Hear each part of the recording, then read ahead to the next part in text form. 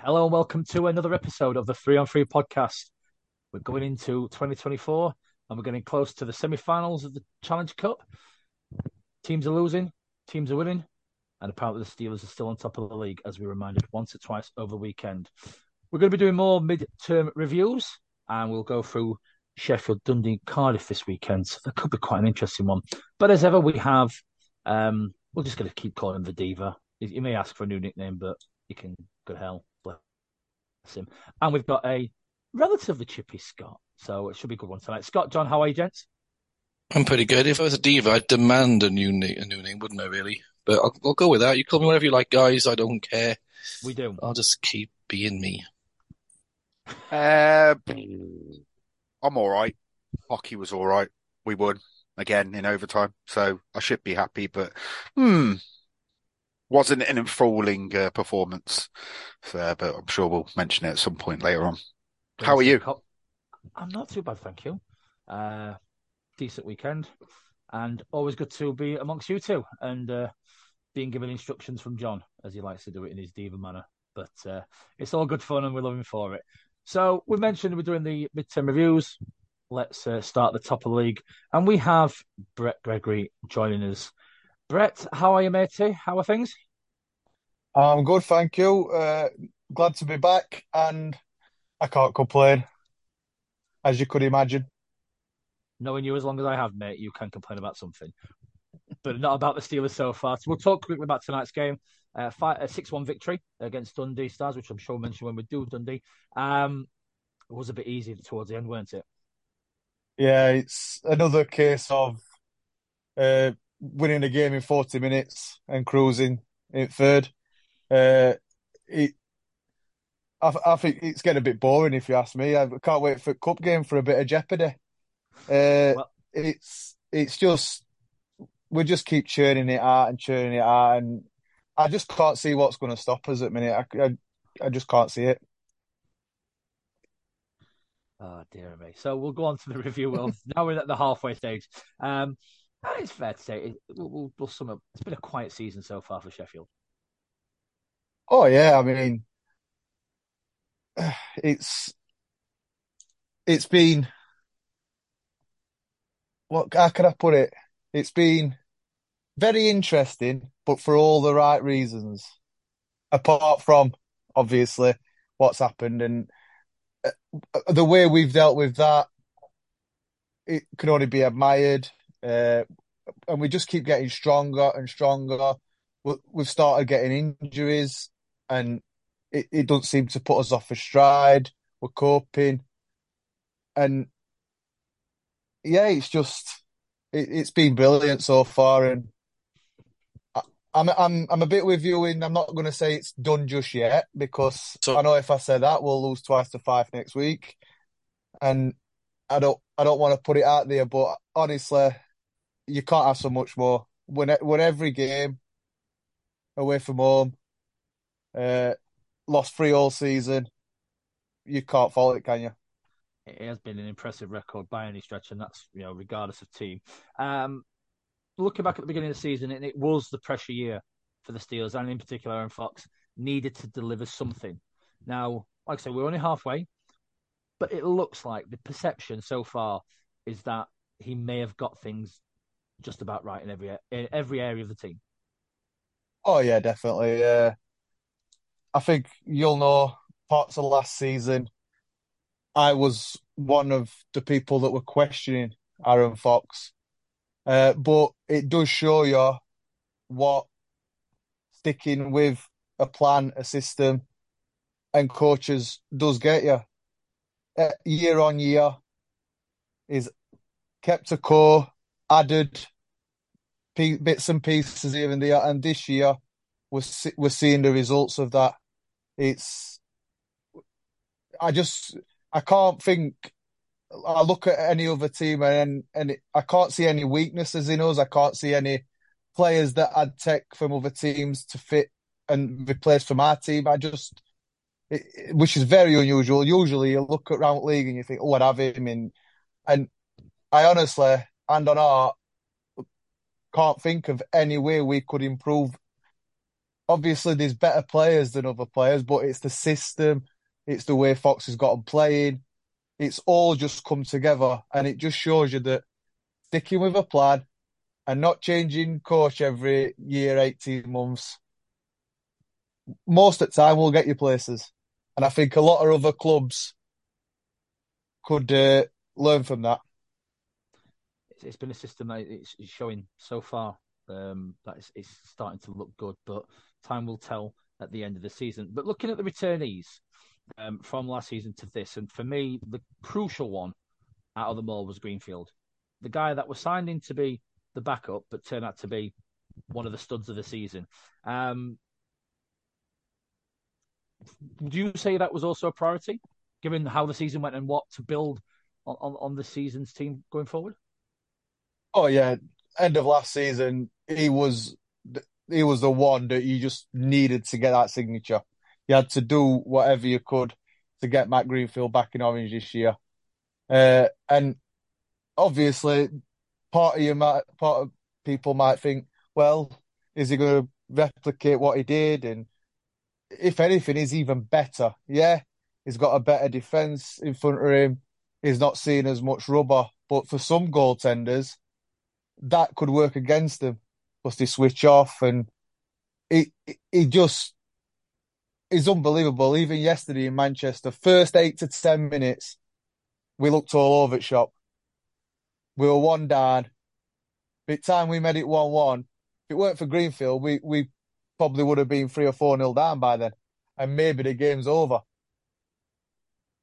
So Greenfield is phenomenal.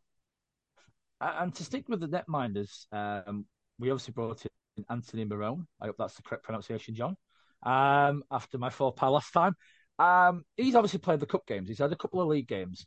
But how good has it been from two angles? Firstly, to give Greenfield a rest, but also someone that shows he's good enough and can push him to have that really competitive 1-2 that Sheffield seemed to have this year. It's brilliant. Like you say, Greenfield still playing most of the league games. I was actually shocked that Greenfield played in Manchester yesterday because Marone's played, I think he's played every game in Manchester so far this season in Cup and a New Year's Day, and he's won every game. So I thought maybe Marone yesterday, Greenfield today. But whenever he's been called on, he's been incredible. Now, to have a player that understands his role, understands that he's only going to play 1 in 8, 1 in 9, maybe get a run in cups. But when he does come in, he looks like he belongs, and he's keeping us in games, he's winning us games, he's making some. I mean, when we beat Glasgow last week, 3-2, they equalised with 12 seconds to go, one face off, straight up, and he made a world-class save with about 4 seconds to go to stop it going to overtime. And a lot of goalies, when they're playing that well, they'd be questioning, oh, why aren't I getting more of a look in? Now, I'm not saying he's not doing that, but he knows his role, and he knows that Greenfield's the man. But I honestly think he deserves maybe a couple more games and where we can rest Greenfield a bit more. Like I said, I played him yesterday probably. He might get a game at weekend against Fife, maybe not. But one thing I will say about Anthony Marone, he deserves the cup. He's played every cup game this season. We've got to semi-finals. I think we've got to stick with him in the cup. We'll mention the semi-finals in due course, but hand on heart, we mentioned we're halfway through the season. Most goals scored by a team in the league. The least goals conceded. Truth be told, as you coached that first game of the season, did you expect to be at this stage at the halfway part of the season? No, I didn't. I'll be honest. I was really excited about the team. I knew that, and I think everybody knew that Belfast lost a lot of players from last season, and a lot of key players, Ore, Ruop, Goodwin, Conway, and you knew that they weren't quite going to be at that level anymore. I wasn't expecting them to have a run like they have had, and I still think they'll probably be our closest challengers at the end. Uh, I didn't expect Cardiff. I thought Cardiff brought maybe too many returnees back from last season. I was expecting us to be challenging up there, but to be in the position we are, I mean, the past couple of seasons we have been top at league at this point, 5, 6 points clear, and then we've let it go. Whereas this year, to be 14 points clear at second place in middle of January and a game in hand, even if a little slump comes at the minute, it'd have to be an almighty slump. But like I said, I'll stick with you. It's not over until Monty's in the arena. And I'm sure John and Scott will enjoy not having another one to just confirm it, as they enjoyed asking last week. So we'll go on to the imports that's come in, the new ones. Which one out of them all has really stepped out and really impressed you so far? I'll start with the most surprising. It could be the best as well, but the most surprising for me is Mark Simpson. Mark Simpson has been incredible. He was one of them that come in with very little fanfare. He's going to come in, he's going to do a job. Fourth line, maybe third line at best, penalty killer. The guy has been incredible. His puck control, his skating, and his speed for such a big man. It's incredible. He has, to me, he's been one of the finds of the season. Obviously, not going to go too much into him, but Patrick Watling, everybody knows what it's about. Another one that's pleasantly surprised me, and I'd probably say is my favourite player at the moment, is Mikko Jusula. The guy, his energy, his vision is second to none. But for me, I think one of the best finds is someone that didn't even start the season with us.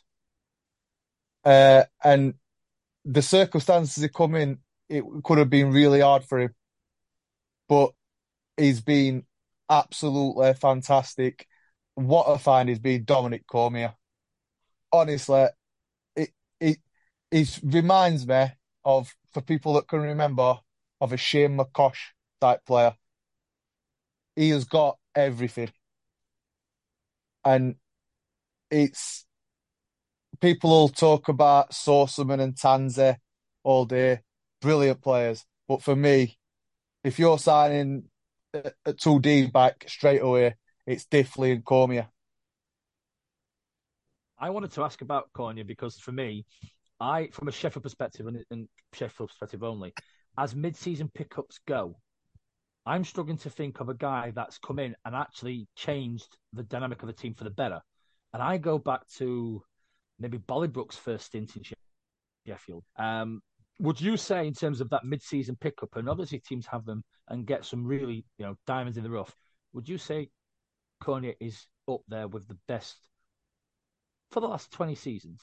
Let's go Elite League in that respect. The best pickup mid-season that Sheffield's had.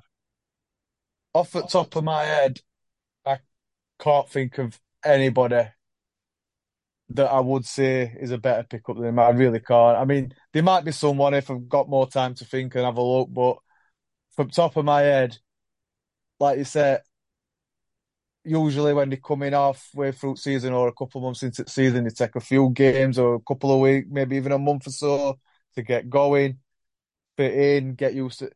He just come in seamlessly, and it was like he'd been there from the start. And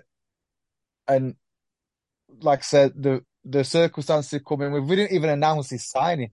He just turned up on a team sheet. And I think he was on the team sheet, and then about 40 minutes before face-off, there was just a small tweet about him joining the club, and he just come in, and it could have been it will have been hard for him to fit in. We have all the questions and things surrounding why he was coming in, but he's been unbelievable. I've just seen Scott mention one, Guillaume Debian. Yeah, Yeah, he weren't bad, was he? probably he is my favourite Steeler of Elite League era. The Yeah, man was a beast, but I would put Cormier with him. I agree. Probably one of the last power forward that you see in of his generation type thing. You don't get many of them nowadays. No, Two people I want to mention. One of them definitely this podcast's big fan, and I think one that's probably going to join him if truth be told. Cole Schuder and Brandon Whistle. Now I know Brandon's been injured recently, but in terms of your depth signings, how good have them two been? And bearing in mind Cole coming under, it's not he weren't signed straight away under circumstances he wouldn't have wanted to. How good has he been coming back to Sheffield? And Brandon just carried on as he were. yeah, I mean, like we were talking about Mark Simpson and Miko Yusla being surprise packages for the imports. I mean, Cole Schuder, I'll hold my hands up again. The past it's 8 years, I think he's played for since he made his debut for Steelers. He had that loan out to Milton Keynes. He's dropped down. He's come back. Last year, we never even called upon him once, I don't think. Uh, and if we did, he hardly got on ice. Uh, and so to come in again under the circumstances, horrible circumstances, but he's been another one that's been such a surprise, and he knows that this was his final chance to make it as a Steeler, and I didn't think it would.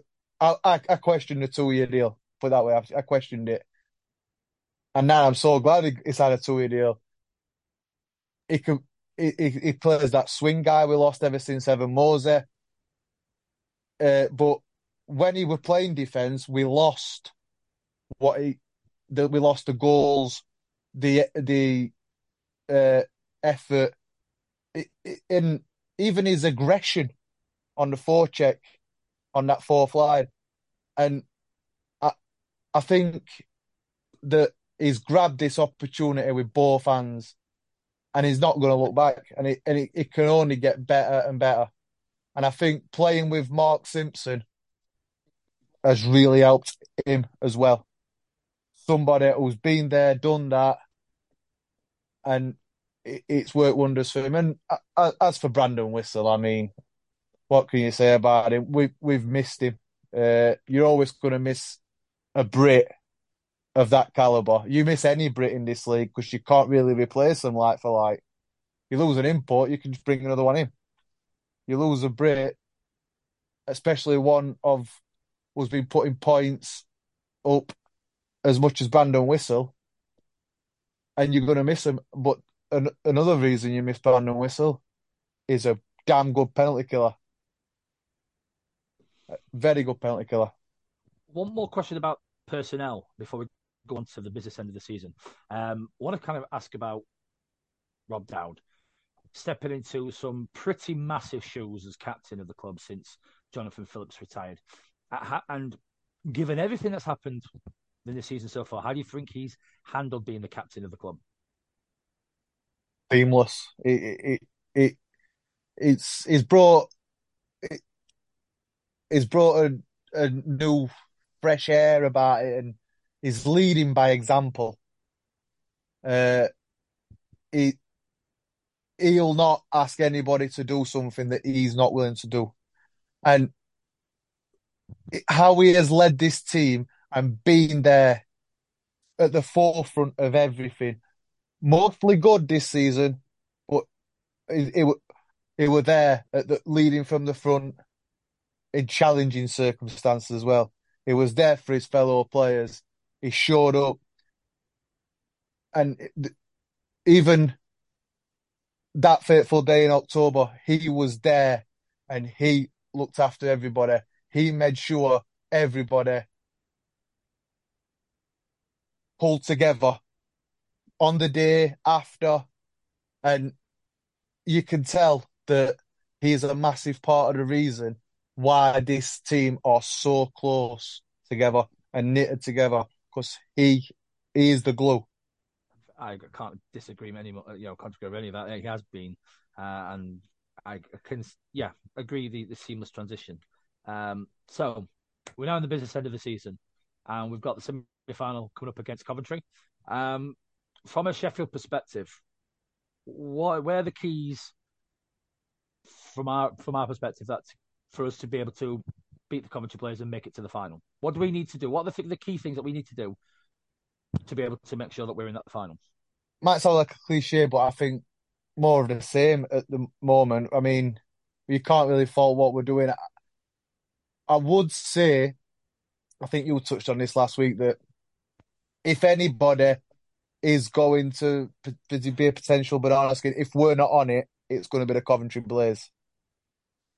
I think keeping them quiet in the first leg, maybe hopefully a lead back to Sheffield, but keeping it a close game.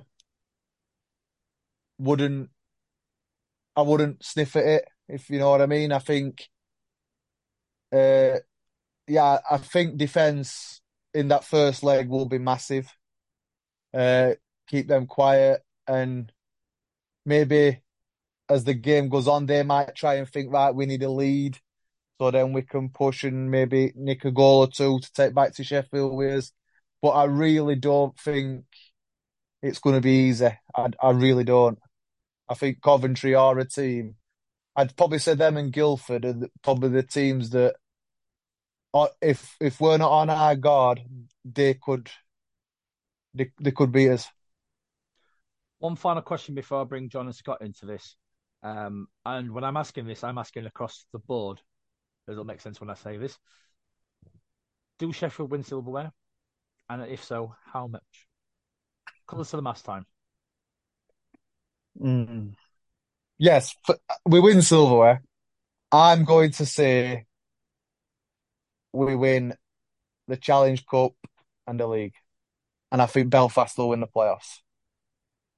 And so I think Belfast know the league's over. I think they're going to gear everything up to that playoff campaign. Could be massively wrong. I hope I'm wrong, because I was saying today at the game, we're probably never going to have a better chance of getting a Grand Slam. We are the league is this season and how good we've been. But I've just got a feeling that we'll fall short in playoffs.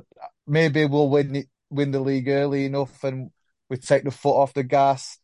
Anthony Marone plays a lot of games in the running, and then Greenfield comes back in towards the playoffs a little bit cold, or we've took us foot off at gas and we struggle to get going. Like I say, I hope I'm wrong, and I could see us winning all three, but if I had to put nail my colours to the mast, I'd say Challenge Cup and League double. Why is Brett lying? He's been saying since about November in the group that the league's already done, and he started off the questions. It's not done yet. Wait till Monty's in the building. And then seconds ago, he then said, the league's done. So he's kind of like trying to hedge his bets a little bit there, isn't he? Brett, the league's done, yeah? You said it yourself a moment ago. No, it's not done. So you weren't telling the truth earlier then? When did I say that? Just when you were talking about Belfast winning the playoffs, you said Belfast know the league's done. So make your mind up. Yeah. Belfast know that the league, they're not going to win the league. Okay, so who's going to win the league then? You've poked the wrong bear, Brett. Listen, we spent weeks trying to get a Sheffield fan to commit to sort of saying the league's done, and you kind of almost did it, and then now it's like David says, we've been bit so many times, and I know. Any Sheffield fan listening that wants to come on and say you've won the league, we will have you on because me and John are bored of this now. You cannot not win the league. If you don't win the league, something has gone very amiss. You've got to lose half of your games remaining. At least. Not happening. My daughter will tell you they're going to win the league. And she's right here. Taylor, come on. Here we go then. Let's get some One minute. sense on the pod. The So, bullying going off from John and Scott is ridiculous. Hello. Are Steelers going to win the league? Yeah. Well, there we go. Thank you for your honesty. See? well, that's me Simple. told. Well, you've said this, privately. Just put your name out there publicly. You've won the league. Second thing, really quickly, but not a question as such anyway, an observation you and I had watching the game earlier, and we both thought the same thing. Cormier obviously took a puck in the face earlier, and one of my pet hates has been for a number of years, players in this league, certain players do it all the time, when they chew their mouth guard. It's there for a reason. If you want to protect your teeth, keep it in your trap. And the puck kind of came across, may have lost a few teeth as a result of it. What's your thoughts on that, Brett, then? Because we had a little chat about it earlier. Exactly as you said, it was the first thought that come to my mind when I realised it was Cormier. I thought, and I said it to my kids, maybe that'll teach him to keep his mouth shielded. Like you say, if you're not going to wear it, it's not a requirement to wear a gum shield. Just don't have it. If you want to chew something, get some gum in. Exactly. But maybe he'll learn, or maybe wearing a fishbowl next week. Like he's 10 again. Yeah, but if he keeps putting performances up like he is, he could chew what he wants. Absolutely, but it's become a bit of a trend. There was a guy in the NHL, Matt Molson, was the new player, used to do it maybe 10, 12 years ago, wherever it was. He used to bug the shit out of me, but no one else did it. And then like so Kachuk do it in the NHL, and obviously hockey, like anything, they see what people do in the NHL and we copy it over here.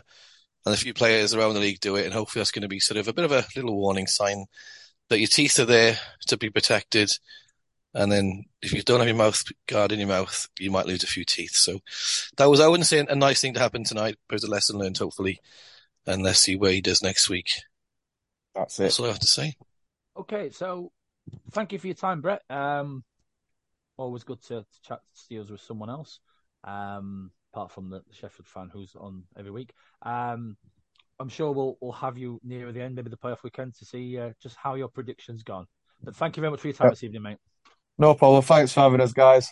But Scott, John, I know you're after kind of definitive statements on Sheffield.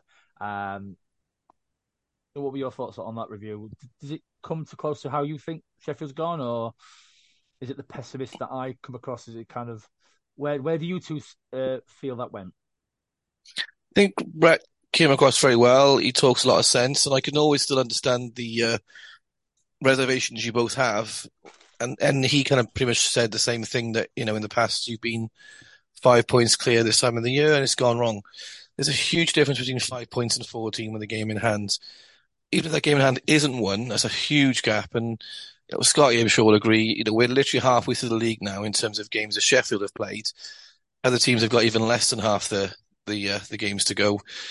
They've got to win out to even come close. And Sheffield would have to get beat by Cardiff regularly, Belfast especially regularly, and drop points in bands they wouldn't expect to do.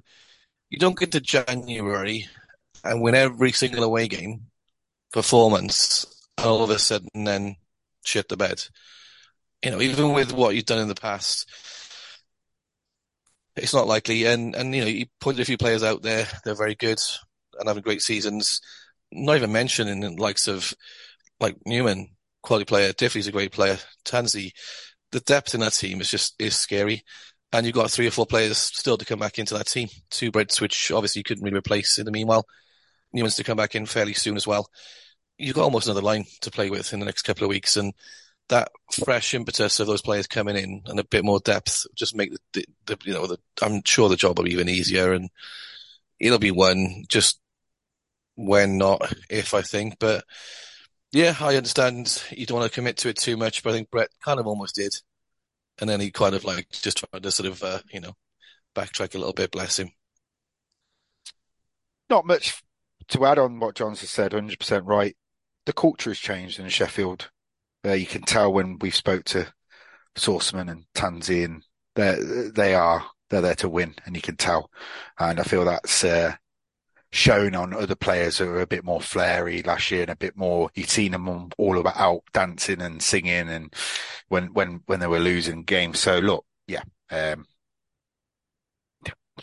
Me and John, we know Sheffield have done it. So yeah, bored of Sheffield now. Can we move on? Are you bored of Sheffield? I mean, if you drag it on for another half an hour, mate, I'm more than happy to do that. However, we can't because we have our next team to give the mid-term review, and we go from the home team in Sheffield to the away team, and we go to Dundee, and we have Connor Kerr on the pod. Connor, thank you very much for your time. How are you, my friend? I'm all good, boys. How's yourselves? Not too bad, thank you. Before I let John with his questions, I'll just quickly go over the game this afternoon. Yeah, from a Dundee perspective, how did you think it went? Apart from, I'll go straight off. Kerry Carr, 2 goals that you kind of had to laugh at. Yeah, to be fair, after last night, wasn't really expecting much. Obviously, going into today's game against a team like Sheffield, you boys are romping the league, to be honest. So I think that the league is done. Well, at least someone's committed to the league being done, so it took a Dundee fan to say it rather than a Sheffield fan to say it. Thanks for the middle finger, David. Connor, my friend, I think I've set yourself and maybe a couple of other Dundee fans looking at some of the tweets to the podcast accounts on Twitter during the week. I maybe made a suggestion that I fancy Dundee to come 9th. I'll explain my logic in a second, but come at me first of all. What do you think of my suggestion, which you're not going to make the playoffs? I may have peaked a bit too soon, but what's your thoughts on my prediction? I disagree with you, John, and you know that because the message I sent you yesterday. Yeah? So you think I'm wrong, yeah?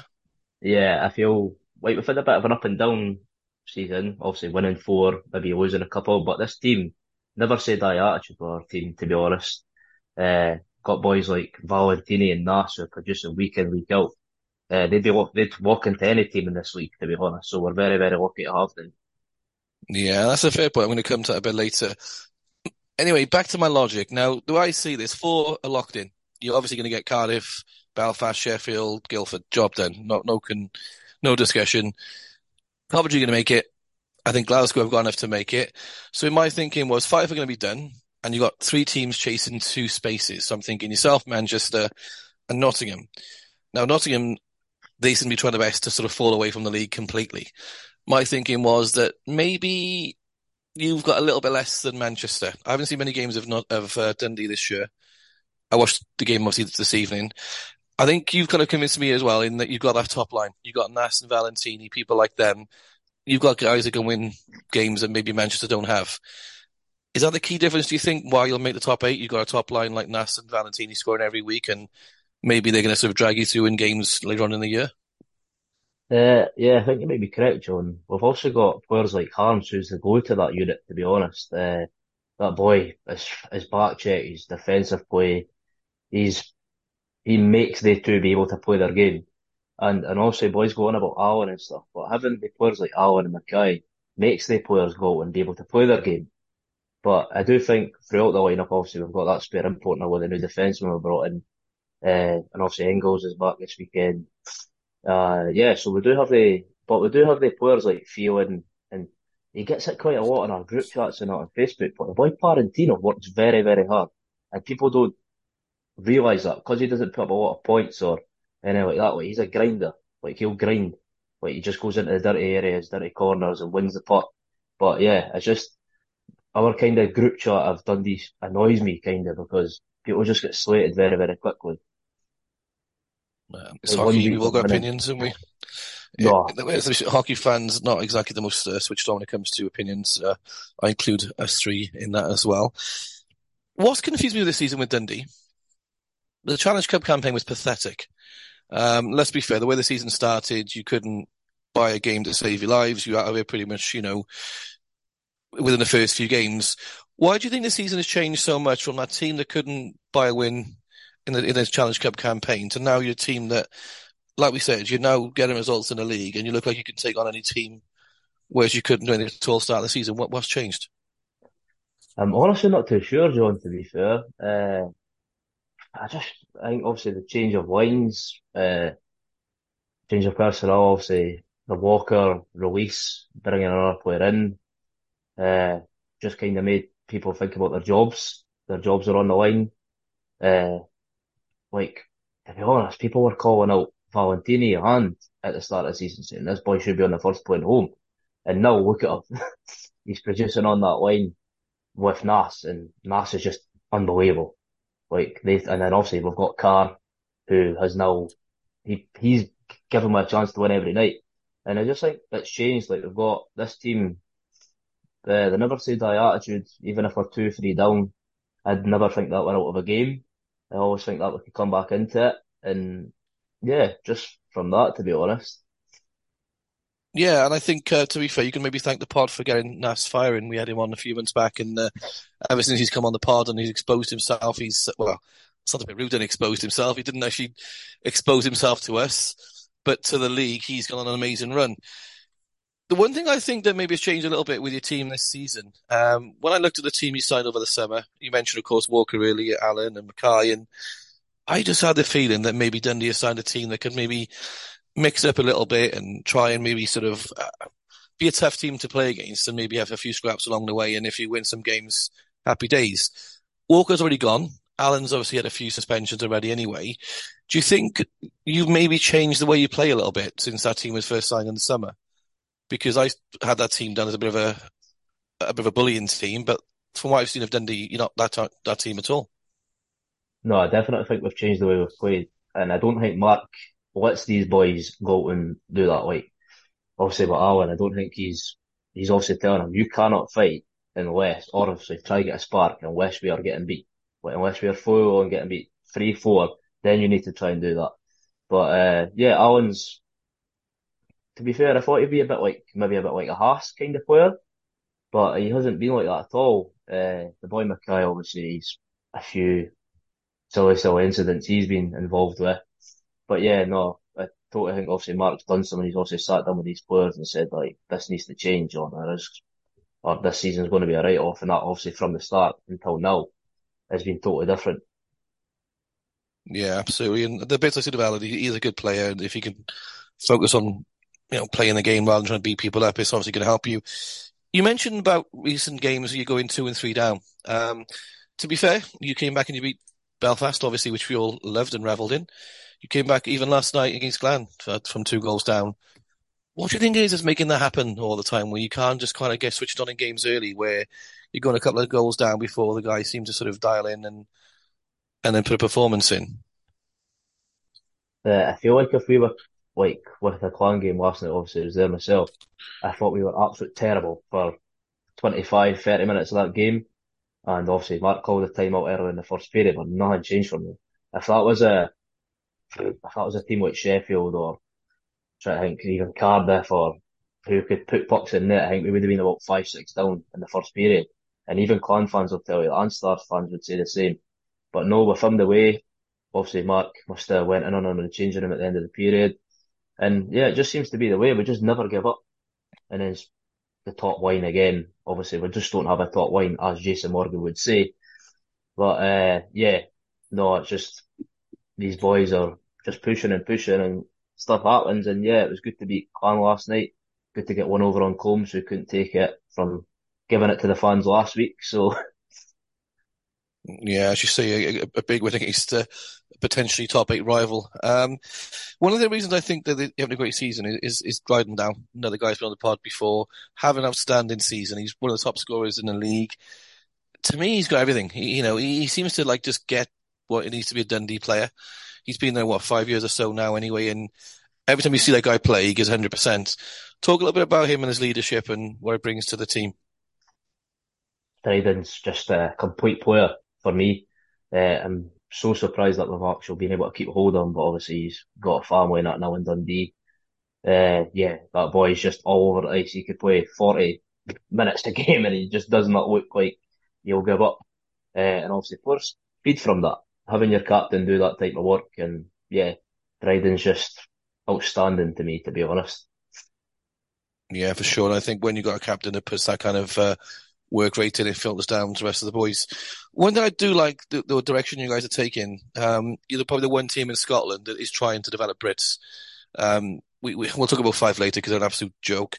Obviously, you've got your likes of Ingles, local kid, Morsey, not quite a local boy, but obviously he's been done the 3-4 spells now. Of course, you've got a few young lads in there, McBean and Corrigan. What can you say about them? Because obviously, us down south, we don't get to see these guys play week in, week out. Do you think they're going to be players to look out for in the future? Because at least you guys are trying to bring local guys through and give them some ice time. You need to do that, John. Like, as you were just mentioning there with Fife, like, look at them, like, no homegrown players, like, they left it far too late. You need that nucleus of your squad. You need the Brits who have been there for years, who could bring in the imports, and imports could feed off them. No, Ingles, obviously, just back from his long-term injury. It's good to have him back in the lineup. He always gives you a solid game. Every game he plays, tries his best. Mursey, he was excellent last night. It's the best game he's played this season. Garrigan puts his body on the line every single shift. And McBean he's going to go far. He'll go very, very far. I like him. He's a fast player. Now, the first guy I saw him play, and I didn't know who he was, and I just did this one quick sort of incident where he sort of stole the puck and won a bit of a run. I assumed it was an import, and then when I realised he's a young British kid, I was like, geez, this kid's, he can play. I think you've already alluded to Morsey and Ingles as well. I'm pretty sure if they were playing for a team, maybe in the top 4 or 5, they'd be considered for GB. Do you sort of find that sometimes a bit annoying that just because your British guys are playing in Dundee, they don't get a chance to play for the national team? Yeah, I feel like teams like ourselves get overlooked a little bit in that sense. Ingles has been producing for the last 3-4 years consistently. Mursey, I'm very, very surprised he hasn't had a call up. Obviously, he's been up and down the country.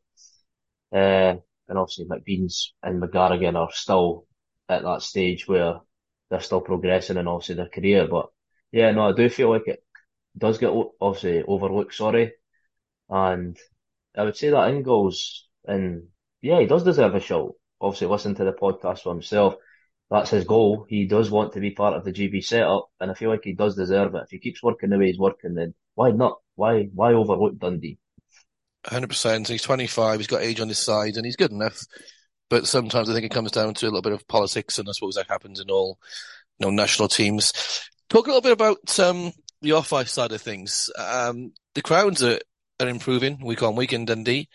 Clearly, the club is doing its best to kind of bring fans in, week out, and that's impressive because even when you guys are losing games in on the season, and you were quite pissed off yourself, the crowds are coming back and they're staying. What do you think that is? What are the club doing to bring new fans in and to make the crowds bigger? The crowds are really, really good. Every year they're getting bigger and bigger. Obviously, boys like myself and obviously other guys and who've been going around for years. Like the crowds that I knew maybe 3-4 years ago, it's totally new. Like totally a new set of people that are in the rink. I hardly know anyone now who are in the rink. But yeah, no, obviously selling the tickets well, selling the team well. Obviously, if a team's producing on the ice, people are going to want to come back, and if it's an exciting game, obviously our last games, I think 4 out of 5 games we went to overtime. But yeah, no, obviously Dundee and Dundee United, it's very, very hard to obviously compete with football, obviously as you boys know. But yeah, no, the crowds are growing and they're only getting stronger and stronger. And if we keep going, obviously the way we're going this season, keep winning, obviously as Mark would say, points every weekend, then yeah, I think the fans will continue to grow. Absolutely. Don't mention football, Con. We know we have a mutual team in common that we supported. It wasn't a good weekend, so we'll skip past the football reference very quickly. Last one before I get the boys to join in. Now, I made my prediction, which I'm kind of already regretting a few days in, because the weekend's results have not kind of gone in my favour in that respect. And maybe time will tell, as we always say on the pods, and I'll stand by it till the season's finished. Where do you think, realistically, you boys can finish when it comes April, when the top 8 are decided? Where do you think you're going to finish? I think, obviously, there's plenty of time to go. Teams are going to have their blips and teams are going to have their ups. I think if we keep going, keep getting points every weekend, I think we could finish.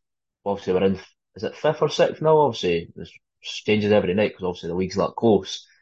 But yeah, no, I could see where obviously 5th, 6th, 7th in there. I don't think we'll be 8th, and I definitely don't think we're going to be 9th, John. Well, if that's the case, I'll have to have some kind of forfeit, which we'll have to try and maybe sort of figure out between now and then. But yeah, I still think you may miss out. I'm less confident than what I was, admittedly, when I made that bold statement last week. And if I'm wrong, I'm well happy to get comments from the people that told me I was wrong. But let's just see how the season pans out for now. Just one from me, Connor. The coach, Mark Lefebvre, he's mellowed out a little bit. His interviews a lot more positive. He made me laugh tonight after the Sheffield game. It's like it's good to get your ass kicked now and again, and it's not the arrogant attitude. It's his second stint here. What do you feel like he can do to grow the club if he's going to stick around for a couple of years? Because I feel like that's his plan. Yeah, definitely feel like that's his plan. I love that interview as well. So Scott, just listened to it before I came on the pod here. Yeah, it's kind of just saying like, boys, stay humble. Like you've obviously had points in the last 7, 8 games, but you need to. This is a back to reality kind of. You know what I mean? Go again next week and go into next week games. Yeah, Mark, I like Mark. He's a good guy, good coach, and I think he has mellowed out in his interviews the last few weeks, as you boys have said. Uh, and hopefully he does continue. Obviously, we don't want uh, a different coach every year. And obviously Mark knows the organisation very well, having been here before. And yeah, I do want him to stay and continue this project that he's on. And I'm obviously hoping that he can keep a nucleus of the players that we've got, but it is hard, especially a small team like Dundee, to do that. I ain't got any questions, which is more comments on and off the ice. On the ice, I appreciate Dundee as a team. They play it honestly. From an outside looking in, they play the game very honestly. They've got the ability. I'm not sure I agree with John in terms of where you guys are finished, but they've got the ability across the board. And you know, when you had 3 guys in the top 5 point scoring at some stage, you know, Dundee don't really have that much, if we're being honest. So it's there, and there's bits there that I think Lefebvre can work with and really take on, like Scott says, the project that with that nucleus, I think things could be looking good for Dundee. But I also more impressed with the off ice. And for me, it started when COVID hit it, and it seemed to be that the owners of the club and those who commit the decisions really sat down and gone, right, we need to do X, Y, Z to keep us going, but also not just flatline, but actually grow. And obviously I looked at the highlights last night and I'm like, you know, that's a good crowd, and I appreciate it's Glasgow, but sometimes Dundee don't have them good crowds, and you hear other people saying another good crowd for Dundee, and it seems to be a building block and it's going on the up. And no way, Sheffield perspective, but you won't see clubs succeed in any way, shape, or form. And it looks like Dundee are starting to be on the upward curve, because, like, for a couple of years, you kind of go, yeah, the 9-10 that's guaranteed before pucks dropped. But it seems to be your guys on and off the ice are really doing stuff that's really changing that mantra. And, you know, I hope your guys do make the postseason, and so long as it's not against us, make it to the Final Four, because I don't forgive you for knocking us out of the playoffs. It is a royal screw you. But jokes aside, mate, I'm really impressed with that. And, you know, hopefully the rest of the season you can really, you know, cement that playoff spot and make it to the Final Four. Yeah, I'm hoping so as well, David. I think obviously the fundamentals of the club over the past seasons, obviously last season, we all know what happened last season with Jeff. But from Pasha, I think Pasha really grew the club. He done a very, very good job of that. And that was obviously one thing that he was really, really good at, getting new boys in. And I think that's the nucleus of the fans of where that came from. And obviously Mark's now got that to keep growing, keep that growing, and you need to keep these players, because teams want, obviously, you need, sorry, I'm just blabbing on, boys. But yeah, you do need to keep the nucleus of that team if you can. Mark done that before when he was here, kept the Farina, Lindhammer, Switzer type of guy. So I'm hoping he can do the same again. I know it's going to be hard because teams like Sheffield and Belfast and Nottingham will be sniffing around these boys, but that's just what happens when players come in and they do well at a club like Dundee. Just for the records, whilst my opinion is one thing, it's not what I hope will happen. If you guys can make the top 8 and it means Nottingham drop out, that would be hilarious, because let's be honest with you, they're a massive team. Still think Manchester are going to sneak in there. So for me, it's going to be between you and Nottingham for that spot. But let's see what happens. And if you do qualify, good luck to you, mate. You know, I got a lot of friends at Dundee, as you know, and I do love it. It's one of my favourite away trips to go to. But I have to sort of have an opinion. And it might not be an opinion that people like, but that's just me. I just say what I think. But Carl, mate, thanks for coming on. We'll have to catch up with you soon, and good luck for the rest of the way, mate. No worries, boys. Thanks very much for your time. See you later, okay? Another good interview there. Scott, it's weird to say Dundee and positives, but they seem to be adding up a number of positives over in Dundee, and it showed in that review. 100%. And as I keep saying, like the Mark Lefebvre we had in September to the one we have now has completely changed his outlook. He went with a tough team and it didn't work. And he made the change quite quickly, and it's allowed the team to play the way he probably envisaged they wanted them to play a little bit. And like Spencer Nasser is performing, and after speaking to him, you can see why. He's got his head switched on. The Valentini is on 40 points already. He's not even took a penalty minute. It doesn't. When does that happen? You know, when you're on that ice that much and you're playing in games where you might be getting blown out and you've not lost your head and took a silly slashing call.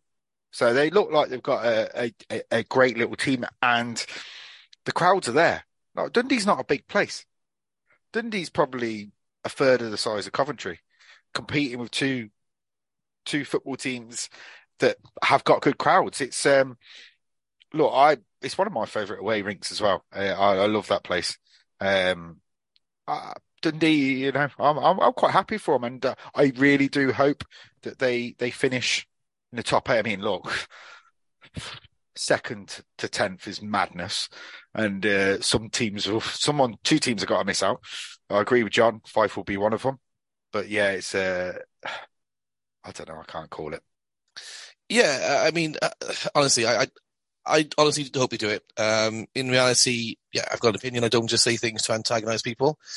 Unless you're Belfast, well, I'll do that all the time. I do enjoy doing that. I based it on a hockey opinion that they wouldn't do it, but I do hope they do. I really do. And fair play to them because they grow in their brands. In terms of, obviously, like Scott said, they're a small city or small town. They're competing with two bigger sporting clubs, and they're doing the right thing to make them more of a progressive team. And I honestly think they're the most progressive team in the Elite League. They'll never be as big as certain teams in the Elite League, but from where they're coming from to where they're going to, they're probably ahead of most teams in how they're progressing. I fully agree with that, and I'm with Scott. I like Dundee. I've been for a while, but it's a great venue. We got the Dundee Stars TV guys on. They kind of won us a little bit, so hopefully all things carry on northwards for the Dundee Stars. We move on to our third team, and we had to delve into the Bullington Club to get someone to help us with the review. It is the Cardiff Devils, and it's our good friend Greg Hewis. Greg, thank you very much for giving your time this evening. How are you, my friend? I'm all good. Thanks very much, David. I've had to give up my brandy and cigars to jump on you tonight, so appreciate that. The hardships that you give up, we appreciate tenfold, mate. Well, I'll ask you the questions about the Cardiff Devils because apparently I love the Cardiff Devils. So, Greg, I asked this Lewis last week, and I loved his answer, so I'm going to say the same to you. Give a 2 or 3 word review of the Cardiff Devils season so far. 2 or 3, okay. 2 words, totally inconsistent. 3 words, must do better. I think that pretty much sums us up for so far this season. Wow. I'm not going to disagree. You're 16 points behind the league leaders, and they've got you've got a game in hand on them. Sorry, so in John's world, you're 14 points behind. 16 wins, 10 losses. Yes, Cole Sanford has got 17 goals, and then the rest are just really far behind. What's going on? They just haven't found a winning formula. They haven't found the winning lines. We've suffered the same sort of injuries and sort of games that other people have played, and they've sort of dealt with it better. But if you look at our season so far, the most wins in a row we've had is 3. The most defeats in a row we've had is 3. You know, there's nothing there that says that we're going to go on any sort of run of form that's going to get us where we need to be.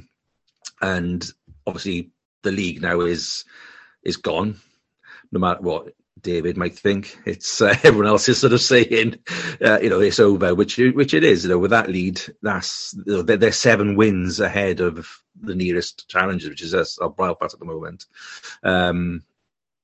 we've lost to every team apart from Belfast so far, at least once.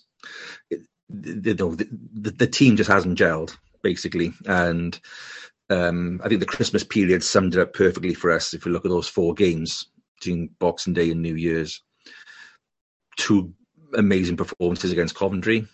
And you're thinking, all right, have they found it? Is something going to click? Are we going to push on? Next 2 games, total opposite. And then we're back to square one again. It's just an odd sort of situation, really. It just doesn't feel as though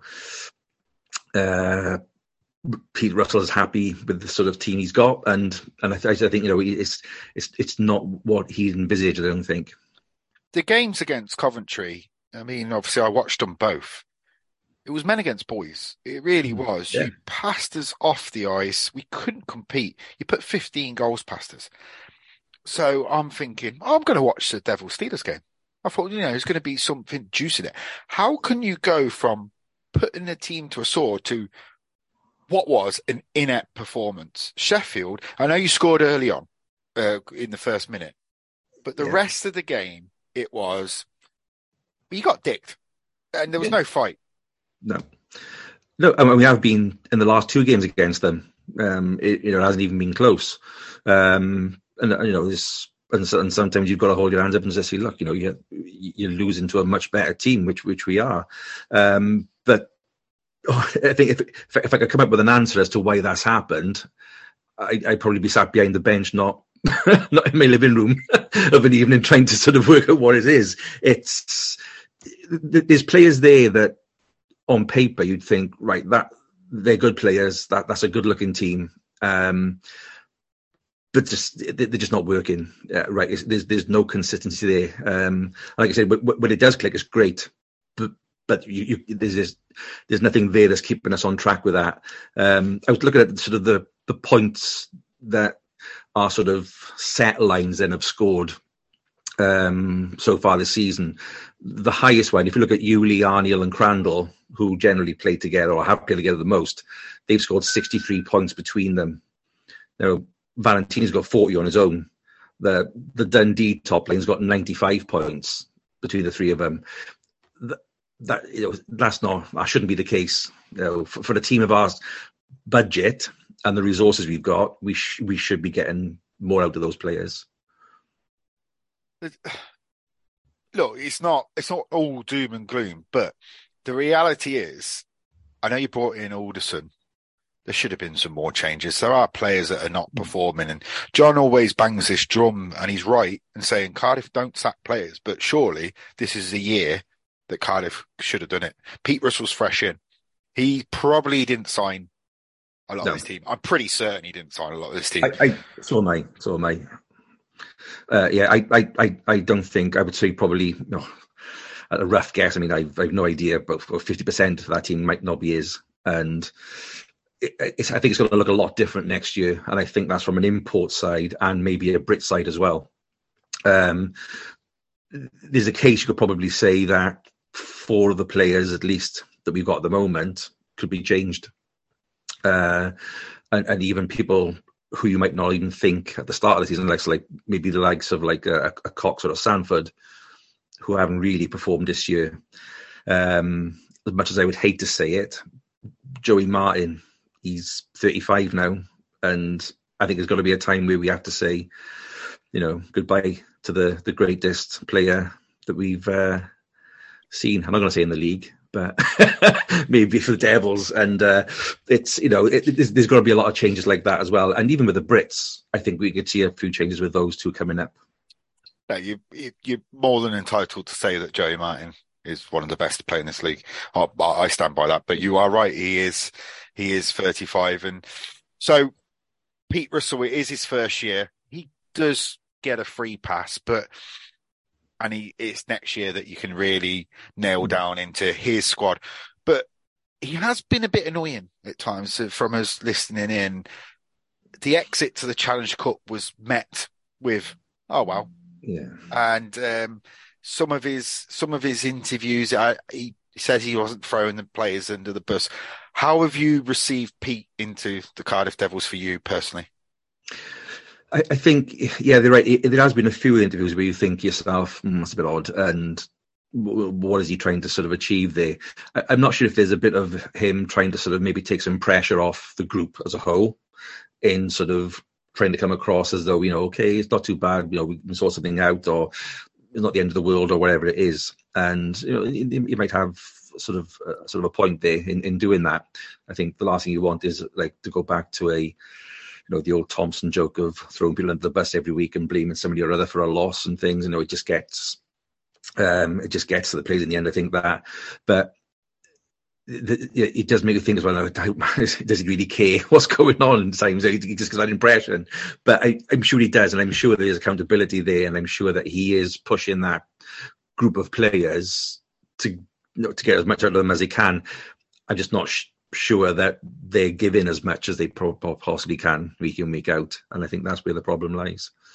Why do you think that is? What this team, Cox and Sanford, and they were all dialed in last year. I know it's a change of face and that, but because off ice in Cardiff, I know some fans moan a lot, and you get that in any fan base, but you sell out most weeks. The players are well looked after. Why do you feel like there's not that good feel-good factor around the place? Because outside looking in, I feel that there isn't. I'm not sure if this. I don't know what was on behind closed doors, but there might be a sort of a tension in somewhere or other. I don't know if there is. I can only put it down to maybe the fact that for the last 2 years, they've had somebody like DuPont, who's, let's face it, isn't going to be the sort of guy who's going to be in your face and demanding, and he's going to let you have a free ride to do. Scaldi, by all accounts, was a bit similar.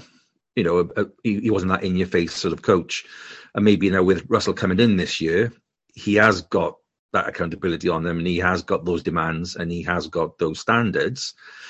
And maybe there's a couple there that feel that, that's not for them, and they don't want to be pushed. And that's what's sort of pushing them back again. And if that's the case, that's the way I think we will see the changes then for next year, where we'll get those players in who will react to his type of coaching. Most successful teams, they build a core. I think the Belfast Giants are the only anomaly when they brought back one import and won the league. So we're all in the agreement the league's done. Two-part question. What is success for this Cardiff Devils team this year in finishing the league and of trying to win the playoffs? And if you were to bring back a core, if I could say you could bring back a set amount of players, who are you looking to bring back to build a team for next year? Yeah, well, I mean, there's only one thing we can go for now, and that's the playoffs. And I think it's hard because if you look at our team, you think that that's a team that should be winning a trophy this year, whatever one that was.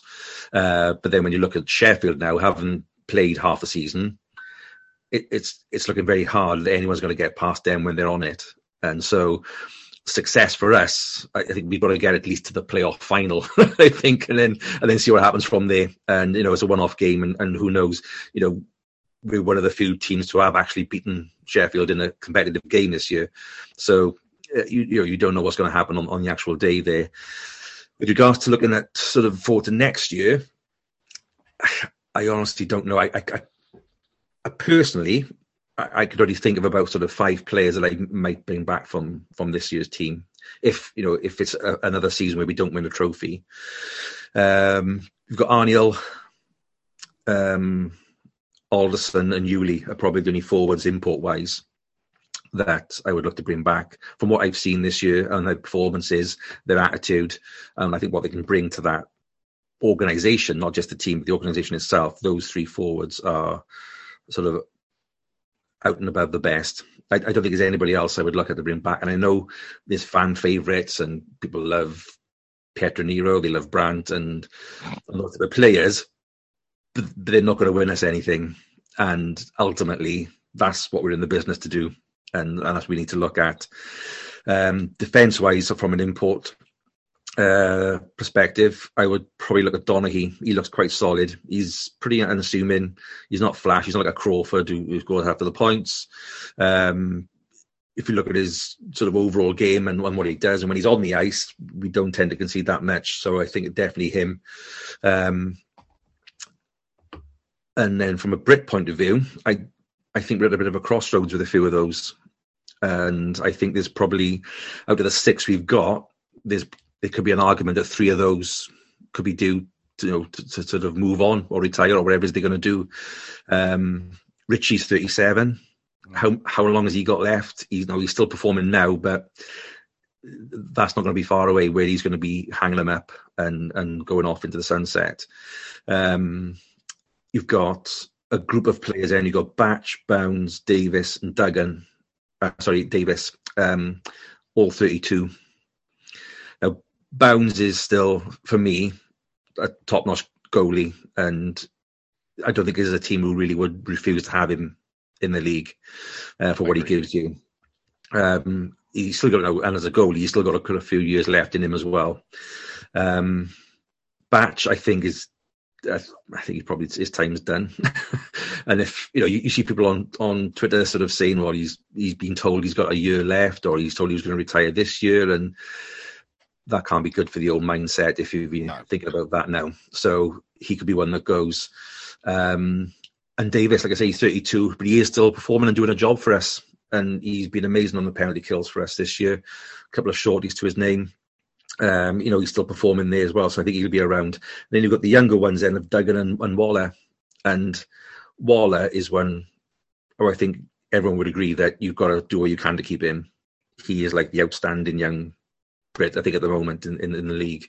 The skill set he's got and his performances, he should be playing high up the lines every week, not just getting the odd chance, but he's one you need to keep hold of. And Duggan, again, I say, is another one who's at a bit of a crossroads. He needs to start performing to the potential that everyone thought he had when he joined us a few years ago. So it's interesting. And you've got people then, Rhys Kelly we've let go. He's an outstanding prospect who he should be within our team now this year. He's the one who should be taking over from Richie when he goes. You've got Bailey Hayward, who's a young lad who's having an odd chance when you're in on a two-way with Bristol. He's another one who's got a lot of potential there. And then I think Storm have got probably one of the best goalie prospects in Oldale going. And if nobody's around sniffing to snap him up next year, then there's something wrong. So they are 3 you could potentially look at to change and bring in to replace the ones we've got there already. I think the league as a whole, there'll be a massive Brit shake-up, and it'll be interesting to see with Pete in his second year as GB coach who actually wants to go and play for their GB coach. That is the real test, because you're going to be well looked after in Cardiff, and it's the trust that Cardiff will put into their British players, and I think that will be a massive point. Continental Cup. Let's talk about it. It wasn't the best. I watched the game against Astana. I was baffled that you didn't go with Bounce. And if Twitter could tell you how a game goes, you'd be thinking Cardiff were really unlucky, but I didn't see that. It's really odd, and I thought the same as well. And having watched the game and then sort of reading the sort of comments coming through during the night, and I was like, have I got it wrong here, or what am I looking at something different? And I think people were right. There was a lot of effort put in by the team over that game against Astana, and they went at it for 60 minutes. But for me, the effort wasn't in the right places. It was sort of like gung ho and go for it, but there was no sort of structure to it. And it's like, I was trying to think about an analogy you could put to it, and it was like me trying to cut down a tree with a butter knife, and here comes Astana with their chainsaw and just efficient and just get the job done. And I know it might not make sense, but that's sort of the way he was looking at it. It was just like huff and puff, basically. And we didn't learn anything from the time we played them last in the last round. They did exactly the same things to us. And people have been saying that they've been bringing KHL players in and what have you. I don't know how true that is, but they certainly look a decent team. And definitely seem to have underestimated him a bit. And I think that's why Wall played instead of Bounds. So I thought we were going to, or they thought they were going to get that win in the first game. But obviously we were undone by it. Second game, Katowice was much better, and I think from that game, it was a case of we were on it all game and everything worked as it should, and we got the result we needed. A great event around, and the fans really helped that as well. So second game, yeah, you can't really sort of say anything against that. It was all good to go. And third game, like tonight, is a bit of a, dare I say it, third place playoff vibe, really, because the competition had gone and Astana had already won it. And so we were just playing for second place, basically. And so there's whilst nothing on the game, it was just a case of like, get what you can, do what you can. And you can't really sort of like look much into that. But it's definitely, again, it's another frustrating weekend of hockey where it's like, I don't know, what could have been. It's another one of those. So, like I say, pretty much sums up our season. Just one more for me then is, we will talk about it later, but Cardiff will definitely take that chance if given the opportunity to play in the Continental Cup again. I feel like the fans, even though it was at home, there was a lot of positive tweets from the Cardiff fans saying how much they enjoyed it, even though it was at home. Yeah, and as a spectacle and as an event, it's amazing. And if we do get lucky enough to get asked back again, I hope we take the chance up, because it's a trophy that for somebody from our league, it's possible to win it. Whereas the CHL, you're in it just for a bit of fun and to play some big teams and see some good hockey. There's a genuine chance. And for Sheffield this year, if they had entered it, I reckon they would have won it. they would have done it. And Mr. Sims can sort of bemoan the fact and try and change the narrative on why they didn't enter it, because first of all it was availability, and now it's they haven't got the roster or the players or the time to fit the games in or whatever it is. But they could have won that competition, and they would have been sat now with their sandwich tray enjoying the evening. But hey ho. I agree, but we'll go on to the ifs and buts of our lack of participation and whatever excuse is first thrown at. To me, and it was actually quite telling that the IIHF actually quote that how well Cardiff did, given that Guildford and Sheffield didn't take their spot in the tournament. Very telling that, potential ramifications and in fairness deserved. I look at Cardiff, and I mentioned on the pod a couple after the game, in the midweek game against our teams, and I've never seen a team so dominant in your building.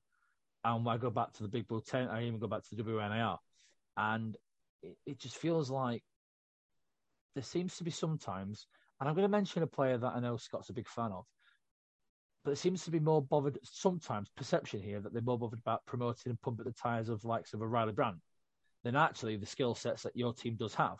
And I think sometimes that kind of, it shows, and it's coming across from the fans as well. It's like, well, we've got this and we've got that, but and we've talked off record, of course, in terms of what you actually do have. And it just seems like, and I ask this question, is it kind of, again, outside looking in, that the fans are kind of going a bit siege mentality of, well, but we've got this, we've got that, and it's kind of glossing over the fact that given the high bar that Cardiff have set over the years, you're not hitting the mark. Yeah, no, I can't really argue with that. You're right. Those performances from Sheffield in the last couple of games is, I think the last time I've seen something like that happen to us at home was when Belfast came in and won. I think it was something ridiculous, 8 or 9-2. They beat us a few years back, where they just totally dominated and ran the show.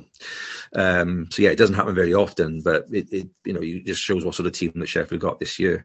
I think there is a case of that because Brandt is very much put on a bit of a pedestal, I think, by sort of fans and the club. And to be honest, and to be fair to sort of him as well, is he's doing the job he's been put there to do. And he's doing that to the best of his abilities, and he's doing that quite well. But for me, that's not what we need as overall going forward. And there are guys there who, like Yuli, like Arniel, Bush, who are on a skill level much better players, and they're the ones that really want to be sort of going to watch and do their things every week, rather than somebody who's going to be just smashing into people and trying to get some energy going all the time, which you do need, and you do need that on your team, but you need more than that. You need them to do more, and you've already got to look at Sheffield's fourth line this year to sort of see how effective that can be in the grand scheme of things when you've got those type of players in. So definitely, yeah, it is something that we need to sort of probably change the sort of the mindset of is, right, we're looking at these players, not best of a player, and that's what we need to focus on. So I'll ask this last question before I bring John in if he's got anything. And I appreciate what you said earlier on in terms of what would be good for Cardiff this season was to make the final of the playoff. But a bit of a kind of a double-edged sword here. Would actually, from a perspective of getting things right, would actually be beneficial for Cardiff not to make the final and potentially even make the final four to go, right, we now need a reset. Cardiff has done well, and I'll mention that, and everyone can quote me on Twitter, but Cardiff have done well over the last few years. But maybe it's at the time you've got a coach in Pete Russell who knows the game and has done wonders at the international level and actually has done well in mainland Europe for the teams he's been a part of. Would it be actually quite beneficial for the Devils in a perverse sort of way to actually not do anything? Because it kind of goes, right, we need to clean the slate. We know what we've got. Let's keep the ones that we really need to keep. So let's say a Bodie Wild or Arnold, like the players that you've mentioned, and say, thank you. We've loved your service. It's time to move on to a lot to really give Cardiff that impetus to go, right, next season, we've seen the bar move and we need to get back to where we believe we deserve to be. Yeah, I get it. The point you're making is like, yeah, it would be the jolt that they maybe need to sort of say, okay, actually, it's not working, it's not right, or whatever it is, and then go again. The reason I said that we probably would be is as well is because I think apart from Sheffield, everyone's quite similar this year in terms of standard and performances, and so there's no reason why we shouldn't make that those final four or the final of the playoffs. I think the change will happen regardless this year, whether we win something or no, or whether we get to the playoffs or no. I just think there will be that sort of full year where Russell can sort of like get the summer and think, right, this is what I want, this is what we need, put it in place, and then we'll be good to go. So I think that will happen anyway. But I know you're saying that if we didn't make the playoffs, we were in that final four for the weekend, it would cause a bigger stir than it would otherwise. And I appreciate I'm asking that question because of all the teams, and everyone's proud of the teams, but if there's a proud team and proud of what they do, especially the playoffs, it is the Cardiff Devils. So I respect that. Greg, I tease you at the beginning, but I always love you when you're on the pod. You bring a lot to the episodes. Thank you ever so much for your time, and we'll bring you on. We'll probably over the playoff weekend, and we'll see where things are and see if you're right in terms of if Cardiff do make that final. Yeah, absolutely, mate. Be glad to. Always a pleasure. So we've done the three teams, and we'll do more next week. Scott, John, Greg always brings a lot of knowledge and passion to the pod when he comes on. Same old from tonight, weren't it? Yeah, he talks a lot of sense, to be fair, and I think unlike maybe certain people, he doesn't get too emotive about things. He tends to have more of a cool head, and people like myself can sometimes speak a little bit before the brain's engaging. I think, to be fair to Greg, he's very good at thinking things through and being rational, and it's a skill I wish I had myself at times. The Easter was fair. I think the team does need a big overhaul. There's a few names he mentioned that perhaps maybe, they need to move on. I think sometimes Cardiff, especially Cardiff fans, can be a little bit guilty of sometimes not wanting to let players go, even after like the season, not just sacking guys. When to give them a season too many or a second season too many, it's happened in the past with many players whereby they're a fan favourite, and the fans love them. No, they're in the business to win. They need to be ruthless. I wouldn't be surprised to see maybe 10 changes, maybe. Mm. I think they probably need 10 changes. The Brits, like we said, are a little bit older now as well, and I would trust Russell to get it right. I know I did make that prediction back in the summer, which really was a little bit maybe bold and a bit early by myself. I think I picked a bit too soon. But like Scott said, half the team at least isn't his team.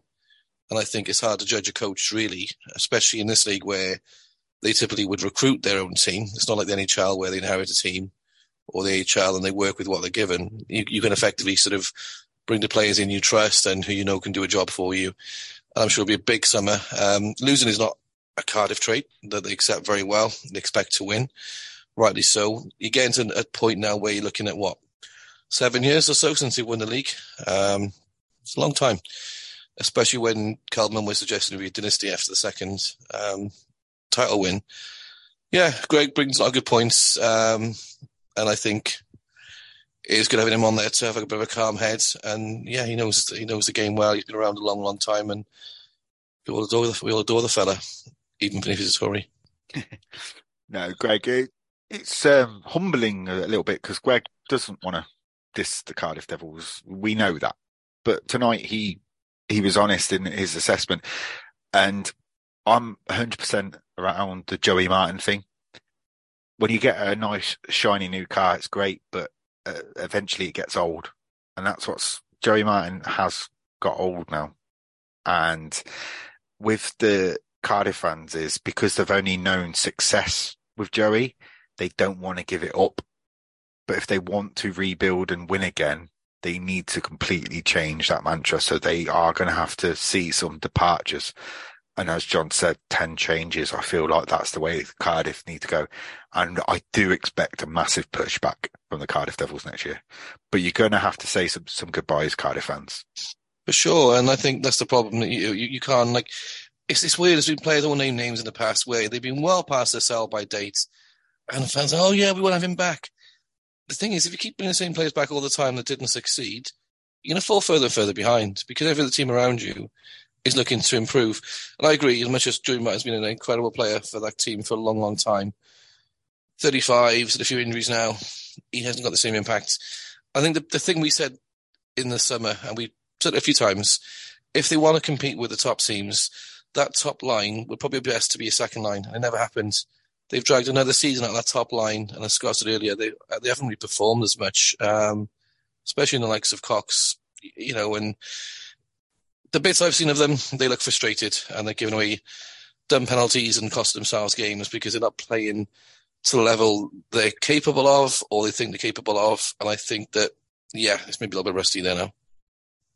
I think I loved what Greg brought, and it's a fair assessment, and I think, and we mentioned it before, that the Devils fan base now, or the majority of it, that's all they know is success, is silverware, year after year, and that's not a bad thing. And it's, similar in Sheffield, similar in Belfast. When you have them lean years where you go, oh, right, where do we go from here? And it appears that so far looks like it may change in Sheffield, but each fan base needs that. And in fairness, years ago, and I'm not taking the piss here, but Coventry have had that when they had the lean years, but they obviously, and again, I'm saying this to have a dig at the Blaze, but they never kind of did the let's jump on and do the rebuild and get back to where they were. Fan bases need that as well as teams. So if Greg reckons 10 players need to change, I try, as much as he's our favourite Tory, I trust him. If that's what he thinks, then that would be what we would require of a Devils team to get back to where they believe they are to be. But do you know what? Don't know about you guys. I thought there were another 3 good reviews, and then we have more next week. And I'm looking forward to it. Again, thank you to Brett, Connor, and Greg for their input. As ever, we enjoy their viewpoints on their teams, and we look forward to next week's. We'll confirm the people we have on. We're still in negotiations contractually, so we can't really name those yet, but we'll do it during the week, and we'll give you the exclusives as and when we can. So, fair bit still to talk about, so we'll just briefly go over the results over the weekend just gone. So, from Friday to Sunday, Nottingham's doubleheader in Belfast. Game 1 was a 2-1 victory for Belfast. Game 2 was a 4-2 victory for Belfast. Dundee beating Glasgow in overtime. Manchester pushing Sheffield all the way, but losing 5-3. in Altrincham. Fife losing to Guildford 3-2 in overtime up in Kirkcaldy. Then today, the 14th, Sheffield, as we already mentioned, beat Dundee Stars 6-1. Coventry, the overtime kings, again, winning in overtime 5-4 to Fife. I wonder if we'll hear about the treble on that one. And Guildford beating Manchester 3-1. But I have seen, I've not seen enough, so I won't talk about it, but Matt Ginn getting kicked out. The calm and composed Matt Ginn. So I'm looking forward to reading a bit on that. We've not mentioned Cardiff in the league because this weekend they were in the Continental Cup final, which they hosted. And on all accounts, it was a great weekend, both on and off the ice for those who were in attendance. However, it wasn't a home victory. It was, as some put it on Twitter, we have to mention it, the Farmers of Astana, Nomad Astana, with three wins out of 3, taking home the Continental Cup. To go for the results, Katowice beating Herning on penalties, 5-4. Nomad beating Cardiff 5-2 regulation. Nomad then beating Herning 7-2. Katowice losing to Cardiff 3-2 in regulation. Astana completing the sweep, 3-1 win over Katowice. Cardiff losing 3-4 against Herning to take bronze. Herning taking silver and Astana taking the gold. John, as someone who, like myself, has done the European games and watched games in Europe, these are big weekends. And I know we're going to talk about how some people have diminished it over domestic priorities. But when you get the opportunity to be at the forefront, to be, in essence, be your flag bearer for your league, you take them, and they're great weekends. Not just for the fans, because I know that was mentioned in the summer, but actually better for the club, because after this weekend, Cardiff are on the map. Absolutely. Like you say, it's exposure. I'm sure if you were to ask every player on every roster in this league privately, would you happily compete in a European competition against European teams you wouldn't typically play, or play the same teams in the league 1,000 times a year, like we seem to do? Fair play to Cardiff. They took on the task of competing for the UK. We all know the teams that didn't take on the challenge and the excuses that were given, and I'm not buying them. I'm not going to go over that too much, but Cardiff, to be fair, took it on. My best memories of hockey are always international, whether it be domestic or national. I love seeing European hockey. I love to see the different styles that teams play and players you've never seen before. And I'm not having this like bullshit that it's not a good competition. Everyone I know that was there, and a lot of my friends, of course, did go to the weekends. I've not seen one negative comment. They loved it. Absolutely loved it. And these are the kind of games and competitions you remember, in 10, 15, 20 years' time. You're not going to remember playing against Fife 25 times a season. But you remember playing against Katowice or Herning. To the point now, I think we're all Devils fans now. They're all Katowice fans now going forward. There was a little bit of talk, and we talked ourselves, during the weekend, and we said it was bullshit, that they'd come over, there'd be all these football hooligans kicking off, and it'd be battering Block 13 and stuff, and all this sort of, nonsense that was going to happen. We've luckily, the three of us, been around GB games, David and I, yourself especially, and myself, and Poland. We played Poland in this country and also abroad. And they're loud fans, they're passionate fans.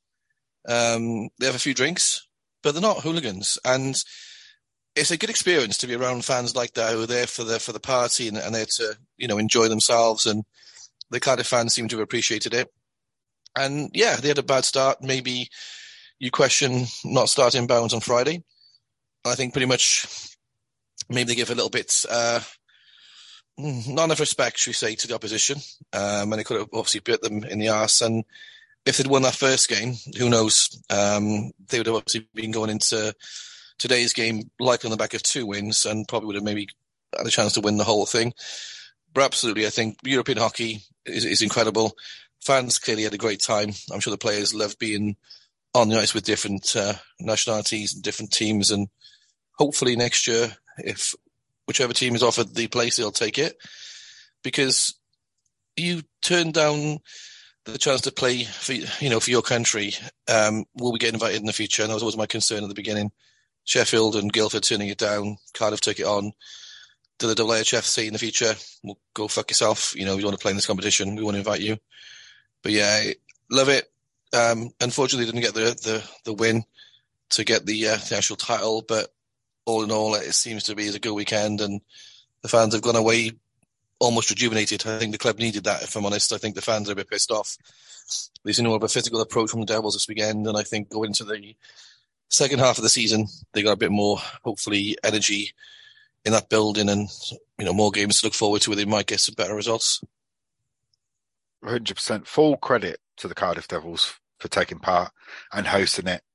And yeah, look, I didn't agree with, as I said earlier, about not starting Bounds, but it is what it is. They didn't win anyway, and Astana, who, look, they played the same way they played against them 2 months ago, and Devils didn't really learn on that. But as a whole, positive move for the Cardiff Devils.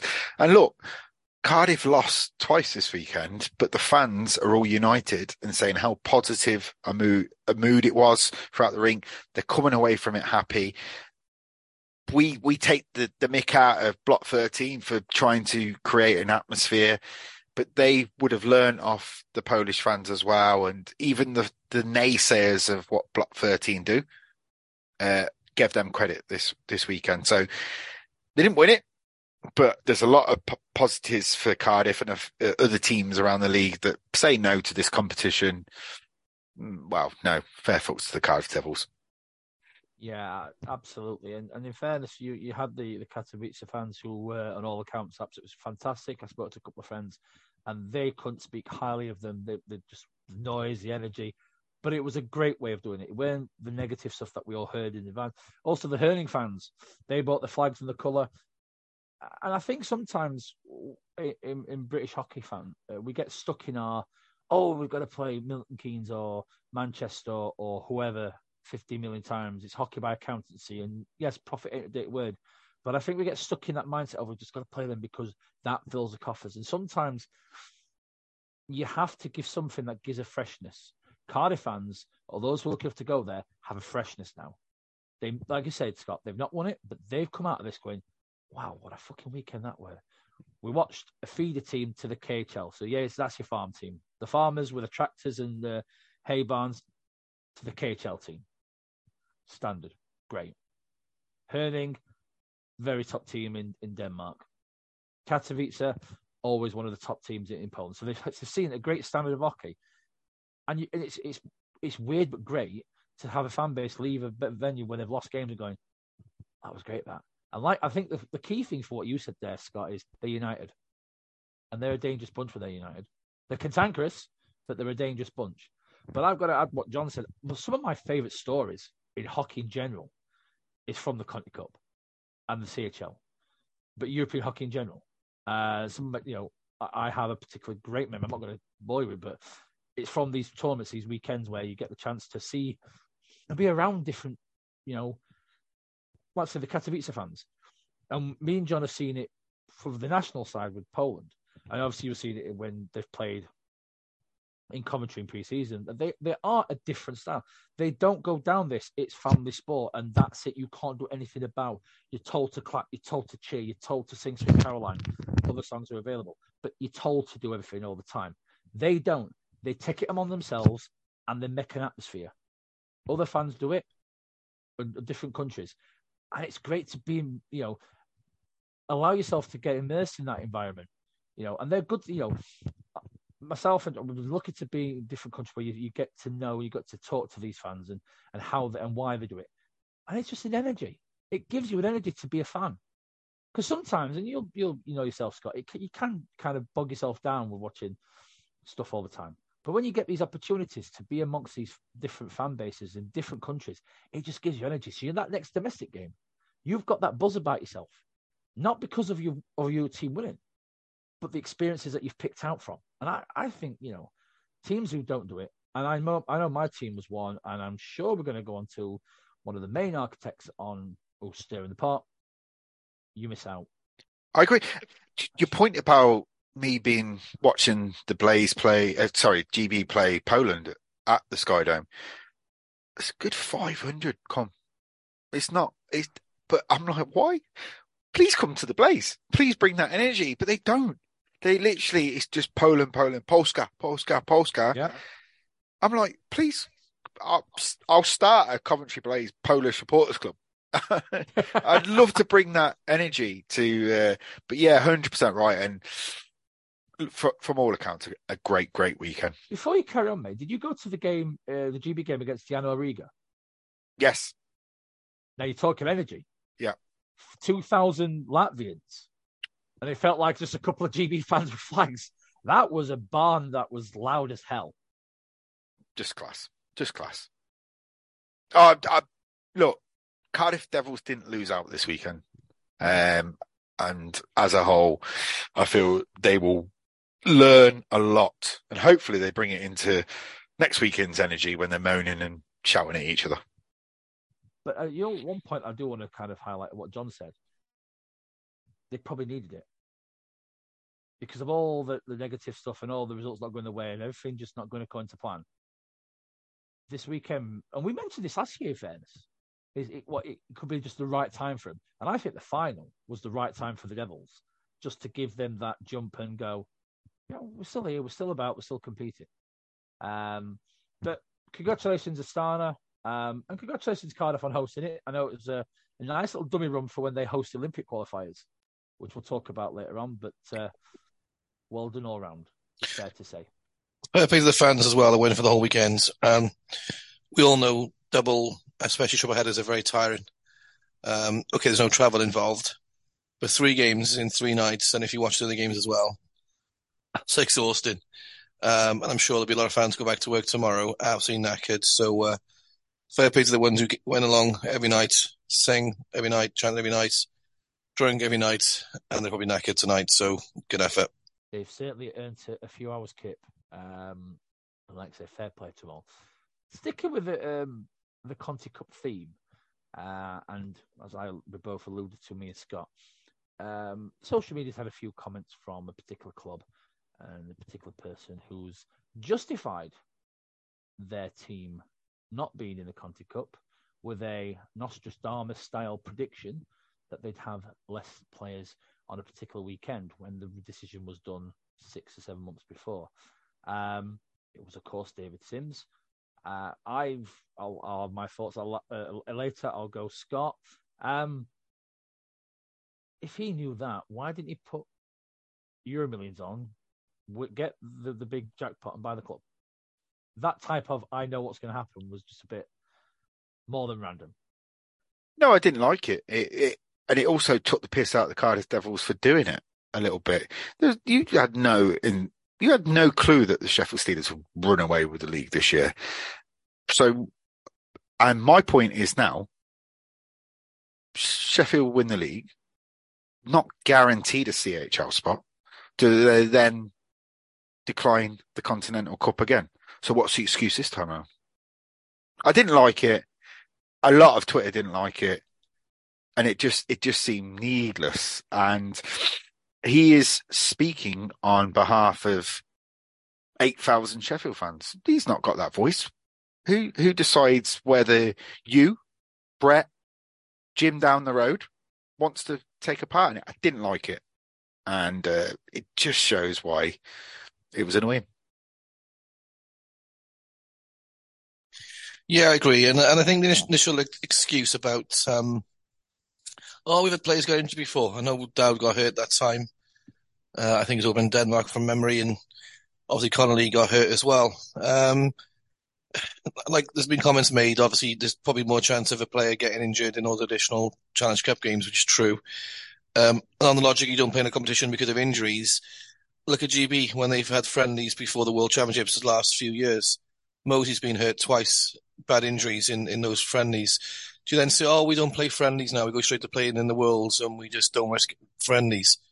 No, you don't, because you need those friendlies to get ready for the Worlds, and okay, is this a chance you take? If those players hadn't got injured, maybe they wouldn't have the same stance that they do. But I think Greg was right earlier. I'm pretty confident if Sheffield was in that competition, they'd have won it, the canter. Even with 3 lines, and the players they've got missing, and you can squeeze 2 weekends worth of games in somewhere. We've seen this done a dozen times, in the last however many years. Games get called off for weather. Even in COVID, okay, different times. players were like getting told on the day of a game, "Oh, we're going to go to play in Cardiff today or Coventry." They were changing games on a whim, and I know that was with no crowds involved. I get that. It just goes to show that clubs can come together and they can make the fixtures work. We work with each other. We need each other. I'm not buying the congestion of fixtures at all. But again, success breeds success. If they won that competition today, that's the first pot in the trophy cabinet right there. You tell me players wouldn't be hungry for more? They want to, they're going to win the league anyway. They're possibly going to win the Challenge Cup. Does that momentum take them to the treble? Maybe so. But that's a chance to win a trophy that you're not going to get many chances to compete in. And they've dropped the ball. And the problem is people like him, who's the most stubborn person in the world, he thinks he knows everything, won't see any other side. When he's made his mind up, he's right. And no one else is going to dare change that opinion. And all his disciples will agree with him. But I'm sure if Sheffield fans were given the option, I'm sure the players, if they were given the option, they would happily be involved. Because at the end of the day, you play sport to play against the best and to compete against the best. And if I'm a hockey player and I get a chance to play in that competition, I want it all day, every day. And unfortunately, just because he thinks it's wrong to compete in it, I wouldn't think that's a view shared by many players or fans. Now, we don't know because they keep the council to themselves what the other high end of the management think. We can make assumption, we can make guesswork. For me, and I speak as a Sheffield fan, I want to see my team be the best. I know my team is not going to be on the same table as a Frölunda, as a Tappara Tampere, as a Davos, as a Red Bull Munich. But are you telling me that my team can't be on the second tier table with the next best in Europe? I generally think we can. I think there's a few teams in the UK that can be on that second table and flirt between the first table in terms of tiers. And I want, when we say we want to be the best, well, why do we not want to flex the muscles in Europe? We would have been in the final. We'd have made the top two. You look at the two groups. I generally comfortably believe we'd have beaten in any group. We'd have got through to the final. Would we have hosted it? Well, we don't get to host it. And if I'm honest with you, I'd ask questions. Why at Sheffield? You look at the venue and the facility. We don't get. 2018 when we made it through to the final, it was held in Minsk, way before the Russians decided to invade Ukraine. But tell me what, and we bidded for it. So what is it that we don't have that others do? And on all accounts, you go to Belarus, you got the visa issue over in the teams was Astana, could have even been Cortina and UNOS Minsk. So one team may have had an issue with visas, whereas 3 teams had to deal with the visa work going to there. So you have to ask questions why, when Sheffield's in it, we don't get to host it when we've bidded for it. Cardiff have now 2 years on the trot held a round, including the prestigious final. Belfast have held it. In fact, I think memory serves right, they held the semi-final and the final when it was in it. So if other teams can do it, as a Sheffield fan, and this is not me slagging the club off, but you have to ask this question because clubs want to progress, clubs want to improve. So what do we not have, or what do we have that prevents us from hosting these rounds? Because, we need to make some money on it. No issue with that at all. And it's just, for me, and I'm happy to be a Billy and be told I'm backwards in not understanding everything about it, that I want to see my club progress. Now, I believe, I'm going to be blunt here, there's a kind of a 2 parts of the fan base of Sheffield. You've got the older ones, maybe talking 5 years, watching it onwards, who can see things, understand it. And you've got this borderline religious cult of fans that will do everything. And no part is wrong. Let me stress that. No part of the fan is wrong. But this belief of whatever they say, it's right, it's fine. And you see it on Twitter. And I just like people just to challenge a little bit, just to go, well, why not? Don't just accept the first thing. Not because they're lying, and I'm not saying they are. But give us more. Give us more meat on the bones. I'll just say, we lost the weekend because of the international break. That we'll mention later on that we're playing through. So you get that out of the way. Like John said, you work together and get some schedule in so that games can be played midweek. We've just had in Sheffield, over the festive period, we've had 8 games in 15 days. That's fine. But you can't move a couple of games midweek throughout the season. 4 games over the whole season. Telling me that can't be done? Are you telling me you can't go end of September, midweek game here? That's when you're done. You're telling me that can't be done? That physically can't be done? Or is it not wanted to be done? And you know what? If that is the case, some fans say, they just don't want to lose a Saturday night home game. And if that's the case, say it. I'd rather have that honesty as a fan of the team to go, this is why. We'll make a lot more by doing this and not entering that. Might not like it, but I appreciate the honesty. And I feel there's areas where we can hide things, not hide things, probably that's the wrong terminology, but trying to move things and move the conversation where we don't actually examine it properly, why likes the Sheffield don't enter this tournament. Apparently Aaron Fox said he doesn't want to play 3-3, but will not argue with 8 and 15, which yes, you have gaps, but that was more, you'd argue more congested because you have a gap after 3-3. So to me, don't treat the fans as fools. Be honest. And you know what the thing is now? So we look on it as from Sheffield. Oh, Cardiff have had a good weekend. And they may get a buzzer by it. They may get a jump. And what Greg said, they may get to the playoff weekend. And it all stems from that jump on a weekend, whether it was in the Continental Cup final or a Continental Cup weekend. But that jump where they're all together and they go from then to the end of the season. You put Sheffield in that equation, given the season they've had, and without Nostradamus telling us that we're only having 18 players on the 13th of January, that jump that this team, which I generally think would compete with Astana. Yes, they're a good side. I generally do think would compete with them. Not saying we'd beat them, but compete with them. Telling me that would give that team a jump going forward. They push them all the way and they lose in the last minute. Heartbreak, but they've had one hell of a jump. You tell me that Sheffield team was not pushed to go League, Challenge Cup, playoff. All from one weekend. I hate it's a missed opportunity. I hate Guildford missed it and they earned it. I hate it. And I feel that teams shouldn't be able to go, schedule, let's not do it. I hate it. You're not happy then? No. No. Oh, mate, all for the honesty.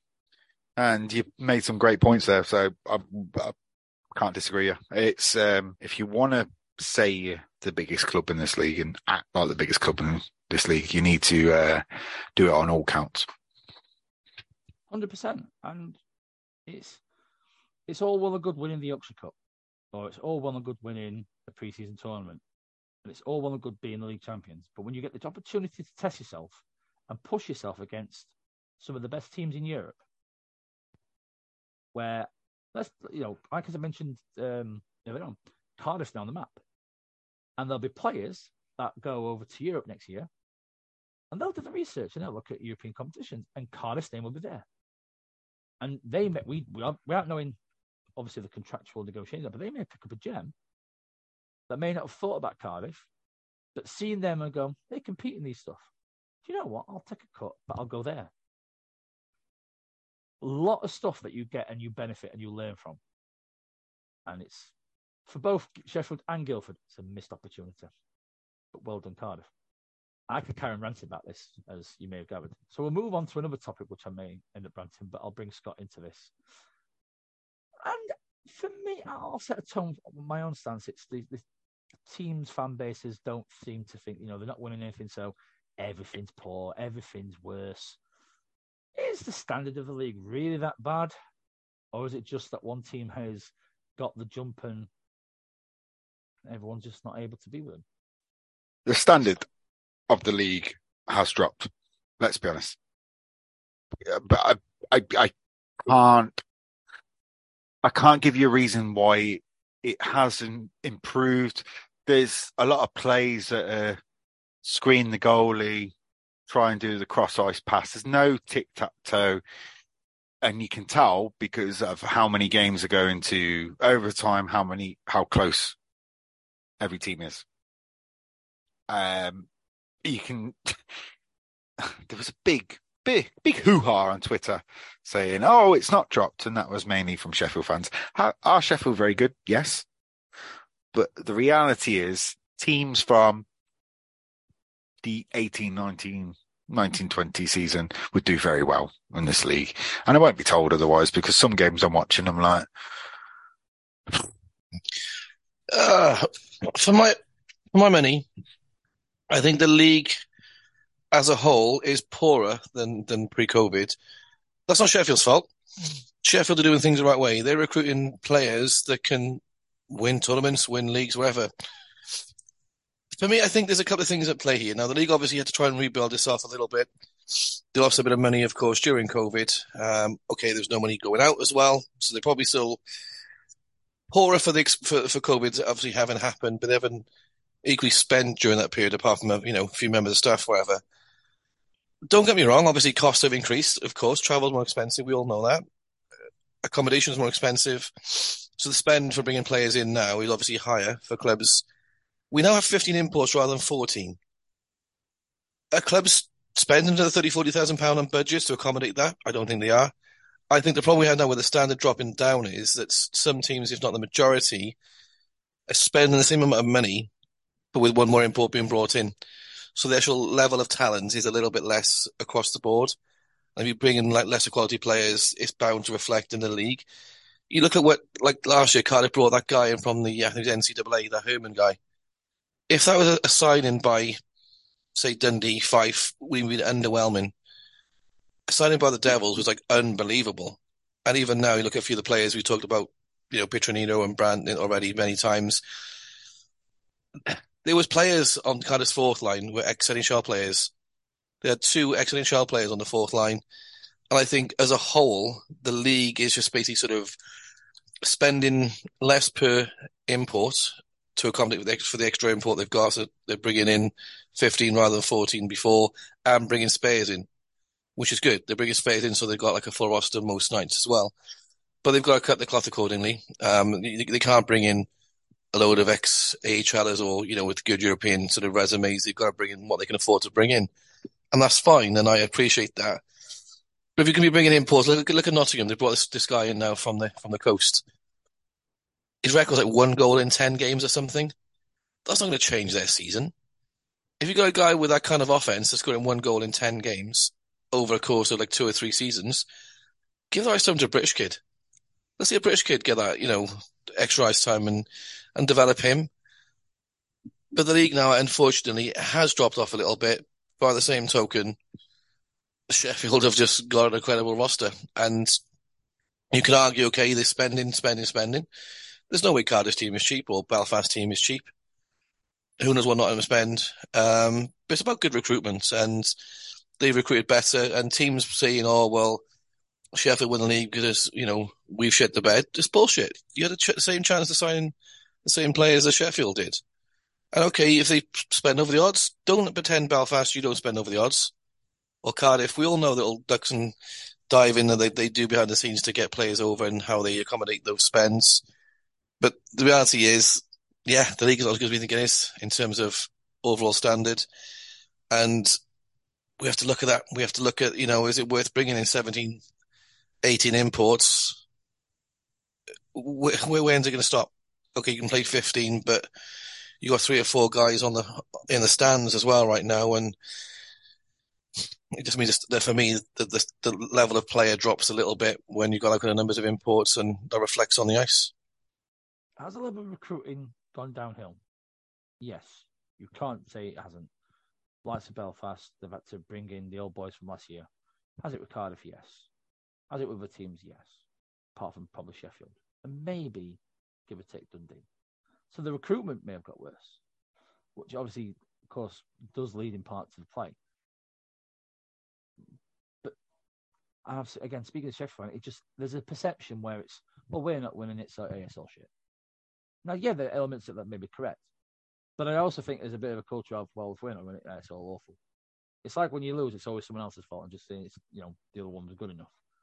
And I do feel that certain of our friends on Twitter who like to stir the pot, who like to do the trolling. Good to see the old school trolls from Cardiff make an appearance this weekend. I've enjoyed their utterances on Twitter. It's just like, well, it's not us, so let's just wind them up. I do buy the argument what you said, John, in terms of, well, if the play's not going to be as good, let's look at the numbers. But I think you know and I know, sadly, that that's not going to be the case. You'll still have that argument of, we need to entertain. Now, I'm not going to lie to you. I was at the Sheffield Dundee game, and that last 20 minutes, they coasted. There was not much effort from Sheffield. There weren't much effort from Dundee. So as an entertainment factor, no, it weren't there. Now, just to clarify, that's not saying Sheffield were entertaining, haven't been entertaining this season, but that game itself, but we've had a few of them, and that's been the same. That last 20 minutes, Sheffield have been able to coast it.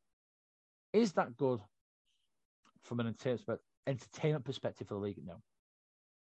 It's good for Sheffield because Sheffield have done the job, they've got everything right, and it's just clicking. So I think there's elements where the league probably do look at it next year and go, right, do we get the balance right? We have entertaining players from abroad, but we have to give teams 3-4 lines, or in some teams' case in Scotland 2, more Brits to play. It's a conversation that will be had, but I think that Sheffield fans are getting excited. Let's not beat around the bush on that one, and I think some fans have took advantage of their excitement, but I don't think it's all doom and gloom in terms of the standard. Is it as good as 18-19 and before COVID shut down? No, it's not as good. But it's not as bad as the beginning of the Elite League 3, 4, and 5, where it was poor. We've gone from high spending imports to who fancies coming on the cheap. And in fact, few people in clubs were saying it's hockey on the cheap. The game has got better. The league has got better. It's not at that peak pre-COVID, but I think I think a bit more fairness needs to be given by some, not all, because there's a fair few people that are doing and giving kudos to what's happening. But I think it's a bit easy to go, well, we're not winning it, shit. And I do think that's I'm seeing it anyway. Maybe I'm reading it wrong, and I'll put my hands up if I am. But I'm seeing a lot more of that this time round. So as we mentioned about teams with 4-3 lines, I don't know if you guys saw this. It's a point I want to raise because I think it's poor. Fife, on their home game, struggled to have one Brit player get any ice time over the game. Now, we've discussed it many times about the entertainment level, but when you have only just one just getting a bit of ice time and everyone's just sitting on the bench, how shit is that? For me, I'm calling it out as it's shit. It's a joke. Tonight in Coventry, they had 2, the backup goalie and Phelan. He didn't see any ice time. So you go 3-0 up, great, job done, blah, blah, blah. You're thinking, we're doing well. Goes back to 3, or they get into penalty trouble, and then they don't use the Brit guy. It's pathetic. It's not good enough. Stu Coles messaged me when they were down in Guildford for the Challenge Cup, and they didn't take any Brits at all. Why would they not just get someone in? Tom can moan about travel. He can say what he wants, but Fife got one of the best setups in the league. They've got that rink that they own. They've got juniors playing there, but no Brit will ever sign for them in this current circumstance. And we thought it might change when they changed the coach, but it's the same attitude, and it's not good enough.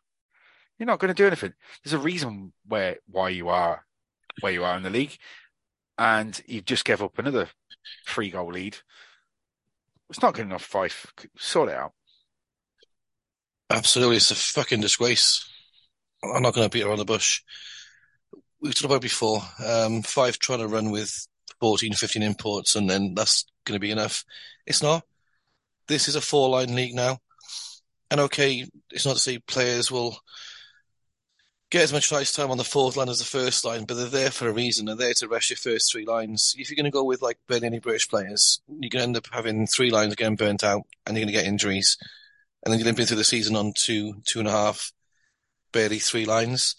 It's bizarre because Fife, when I was a kid, was a hockey hotbed, for one of a sort of cheesy kind of phrase. A lot of British players came through the Kirkcaldy system and even went to play for other teams. It's a hockey town, probably the most hockey town in the league. It really is. There's not a lot going on in Kirkcaldy, and the hockey team is the big ticket, or was the big ticket in the past. Under a new sort of regime or new coaching regime, I thought they may change. The one that surprised me the most, now we know Fife don't typically go out and sign British players. Okay, there's Sam Jones there for a little bit of period, a couple of years back, and he did well there. Like Mikey Carroll, the guy we had on the pod a few weeks back, born in Fife, learned to skate in Fife. His old man was the rink manager and as a former player there. When we spoke to him, he sort of said he wanted to come to play in this country. His mum is from Fife. His family, his mum's side is there. There seemed to be no interest in signing him. A guy straight from North American college system as a Brit. He could have come in and played as a Brit, and he'd gone to Manchester. They're so naive, and I don't think they really appreciate what they could have. You had a guy like Craig Moore, a Fife guy. He's played most of his career outside of Kirkcaldy. There's guys that play for the Castles and stuff, which we hear are good players, and they leave the game. They actually leave the game completely. And it's sad. And until they get their shit together, they spend a bit of money, they invest in bringing players in, and it might take 5 or 6 years to get their own players coming to the ranks again, because it doesn't happen overnight. Bring a few players in, not just the odd token Brit. Bring 4 or 5 in, get your fourth line, and then you're going to be competing. Until you do, you're going to be a perennial 9th, 10th place team, barely scraping playoffs. And where's the ambition in that? It must be crap to be a Fife fan. Crap. I'm not going to totally blame Tom on this one, because he's obviously come in and he's learning about the whole setup and everything. So who in Fife in the team do they have that can go, right, keep an eye on these players? Like you say, they have quite a good junior setup. I was talking to a listener to a podcast whose son plays for the Belfast junior team, and they play against Fife, and they say that they're always very good. They always beat Belfast juniors. They are very good. They are of a different level. So they have that setup already. So who's the bridge between the juniors to advise the senior? These are the players worth looking at, giving them the time. And it goes back to being just done on the cheap. Or it feels like it's done on the cheap. And that's a team that, you telling me that fan base won't go crazy if that fourth line gets a goal. That's all through the Kirkcaldy junior system. You telling me that roof don't get lifted? That they would. Because they would get behind. And I think that's a team that would get behind their local lads more than any team in the league. They would really love it. So they've got to sort something out, because from a league perspective, it's poor. Forgetting the GB cap of Wesley development, from a league perspective, that's poor. They have to start having someone there that can go, right, you're a new coach, you're new to the area, you're getting your bearings right. These are the players. Come down to these sessions, have a look, and get them training with the senior team. Has to happen. And if that happens and they start becoming regulars, like Scott said, and you as well, John, they don't become the 10th dwellers. They start progressing. They start going 8th, 7th, 6th, 5th, and 4th. They start moving up the ladder. But they have to start having their Brit players. And they're not going to bring people in because they don't want to spend it. Clear. Are you telling me Lakovic has gone up to Scotland? And if he was available for Glasgow, you're telling me Fife wouldn't have been able to get him? And just on his social media, he likes his golf. You're telling me Fife won't be able to provide him with all the golf he wants? They need to start thinking way more than just very insular. Get the juniors coming in. If someone's interested in coming to Scotland, be that team that brings the top end Brits over. If they start doing that, things will change. And until then, like you both said, 10th's their spot. And that's sad, because that's a team that, with the history, you don't want to see them you can post them in 10th spot straight away. You don't really want to do that. But time will tell if that ever changes. The last point that I have, and this is from a listener, Adrian Smith. Thank you very much for getting in touch with us. And basically asking about the Elite League games going on at the same time as the Olympic qualifiers. So the weekend, second weekend of February, GB play China, Serbia, and Romania. But there's a full Elite League schedule taking place. Now, I was under the belief, again, international break. So I'll round table this one. What's that all about? It's been a bit quiet on that front, isn't it? We don't seem to know what is happening. We've talked about rescheduling games. It seems to be those games are to go ahead. A couple of things that concern me a little bit with it. Now, in terms of integrity of the league and in terms of competition, if you're a team that's maybe fighting for that top 8 spot, say you're a Manchester or a Fife Dundee, I dare say Dundee if I offend people from Dundee again, Nottingham, whoever, yeah? So you're playing a team that's got 3 or 4 British players not playing their weekends, whether they're British or dual national, whatever. That surely gives you a bit of an advantage over a team that played that same team maybe a week or 2 before with a full roster. So you're playing Cardiff and you're going to have at least 4 players not playing for them that weekend, possibly as much as 6 or 7. So clearly the team with all those players missing is at a disadvantage. And again, same point with Cardiff. Now, you got 4 definites. You got Bounds, Richardson, Mosey, Waller. Davis, probably. Duggan, possibly Batch. Now, if you're Pete Russell, you've obviously taken your 4 certain players to play for GB. You then tempted to think, well, okay, we're still playing. I can't risk taking Duggan, Davis and Batch because I'm going to decimate my domestic team. So does that limit then the chance of certain British players even getting to play for the national team?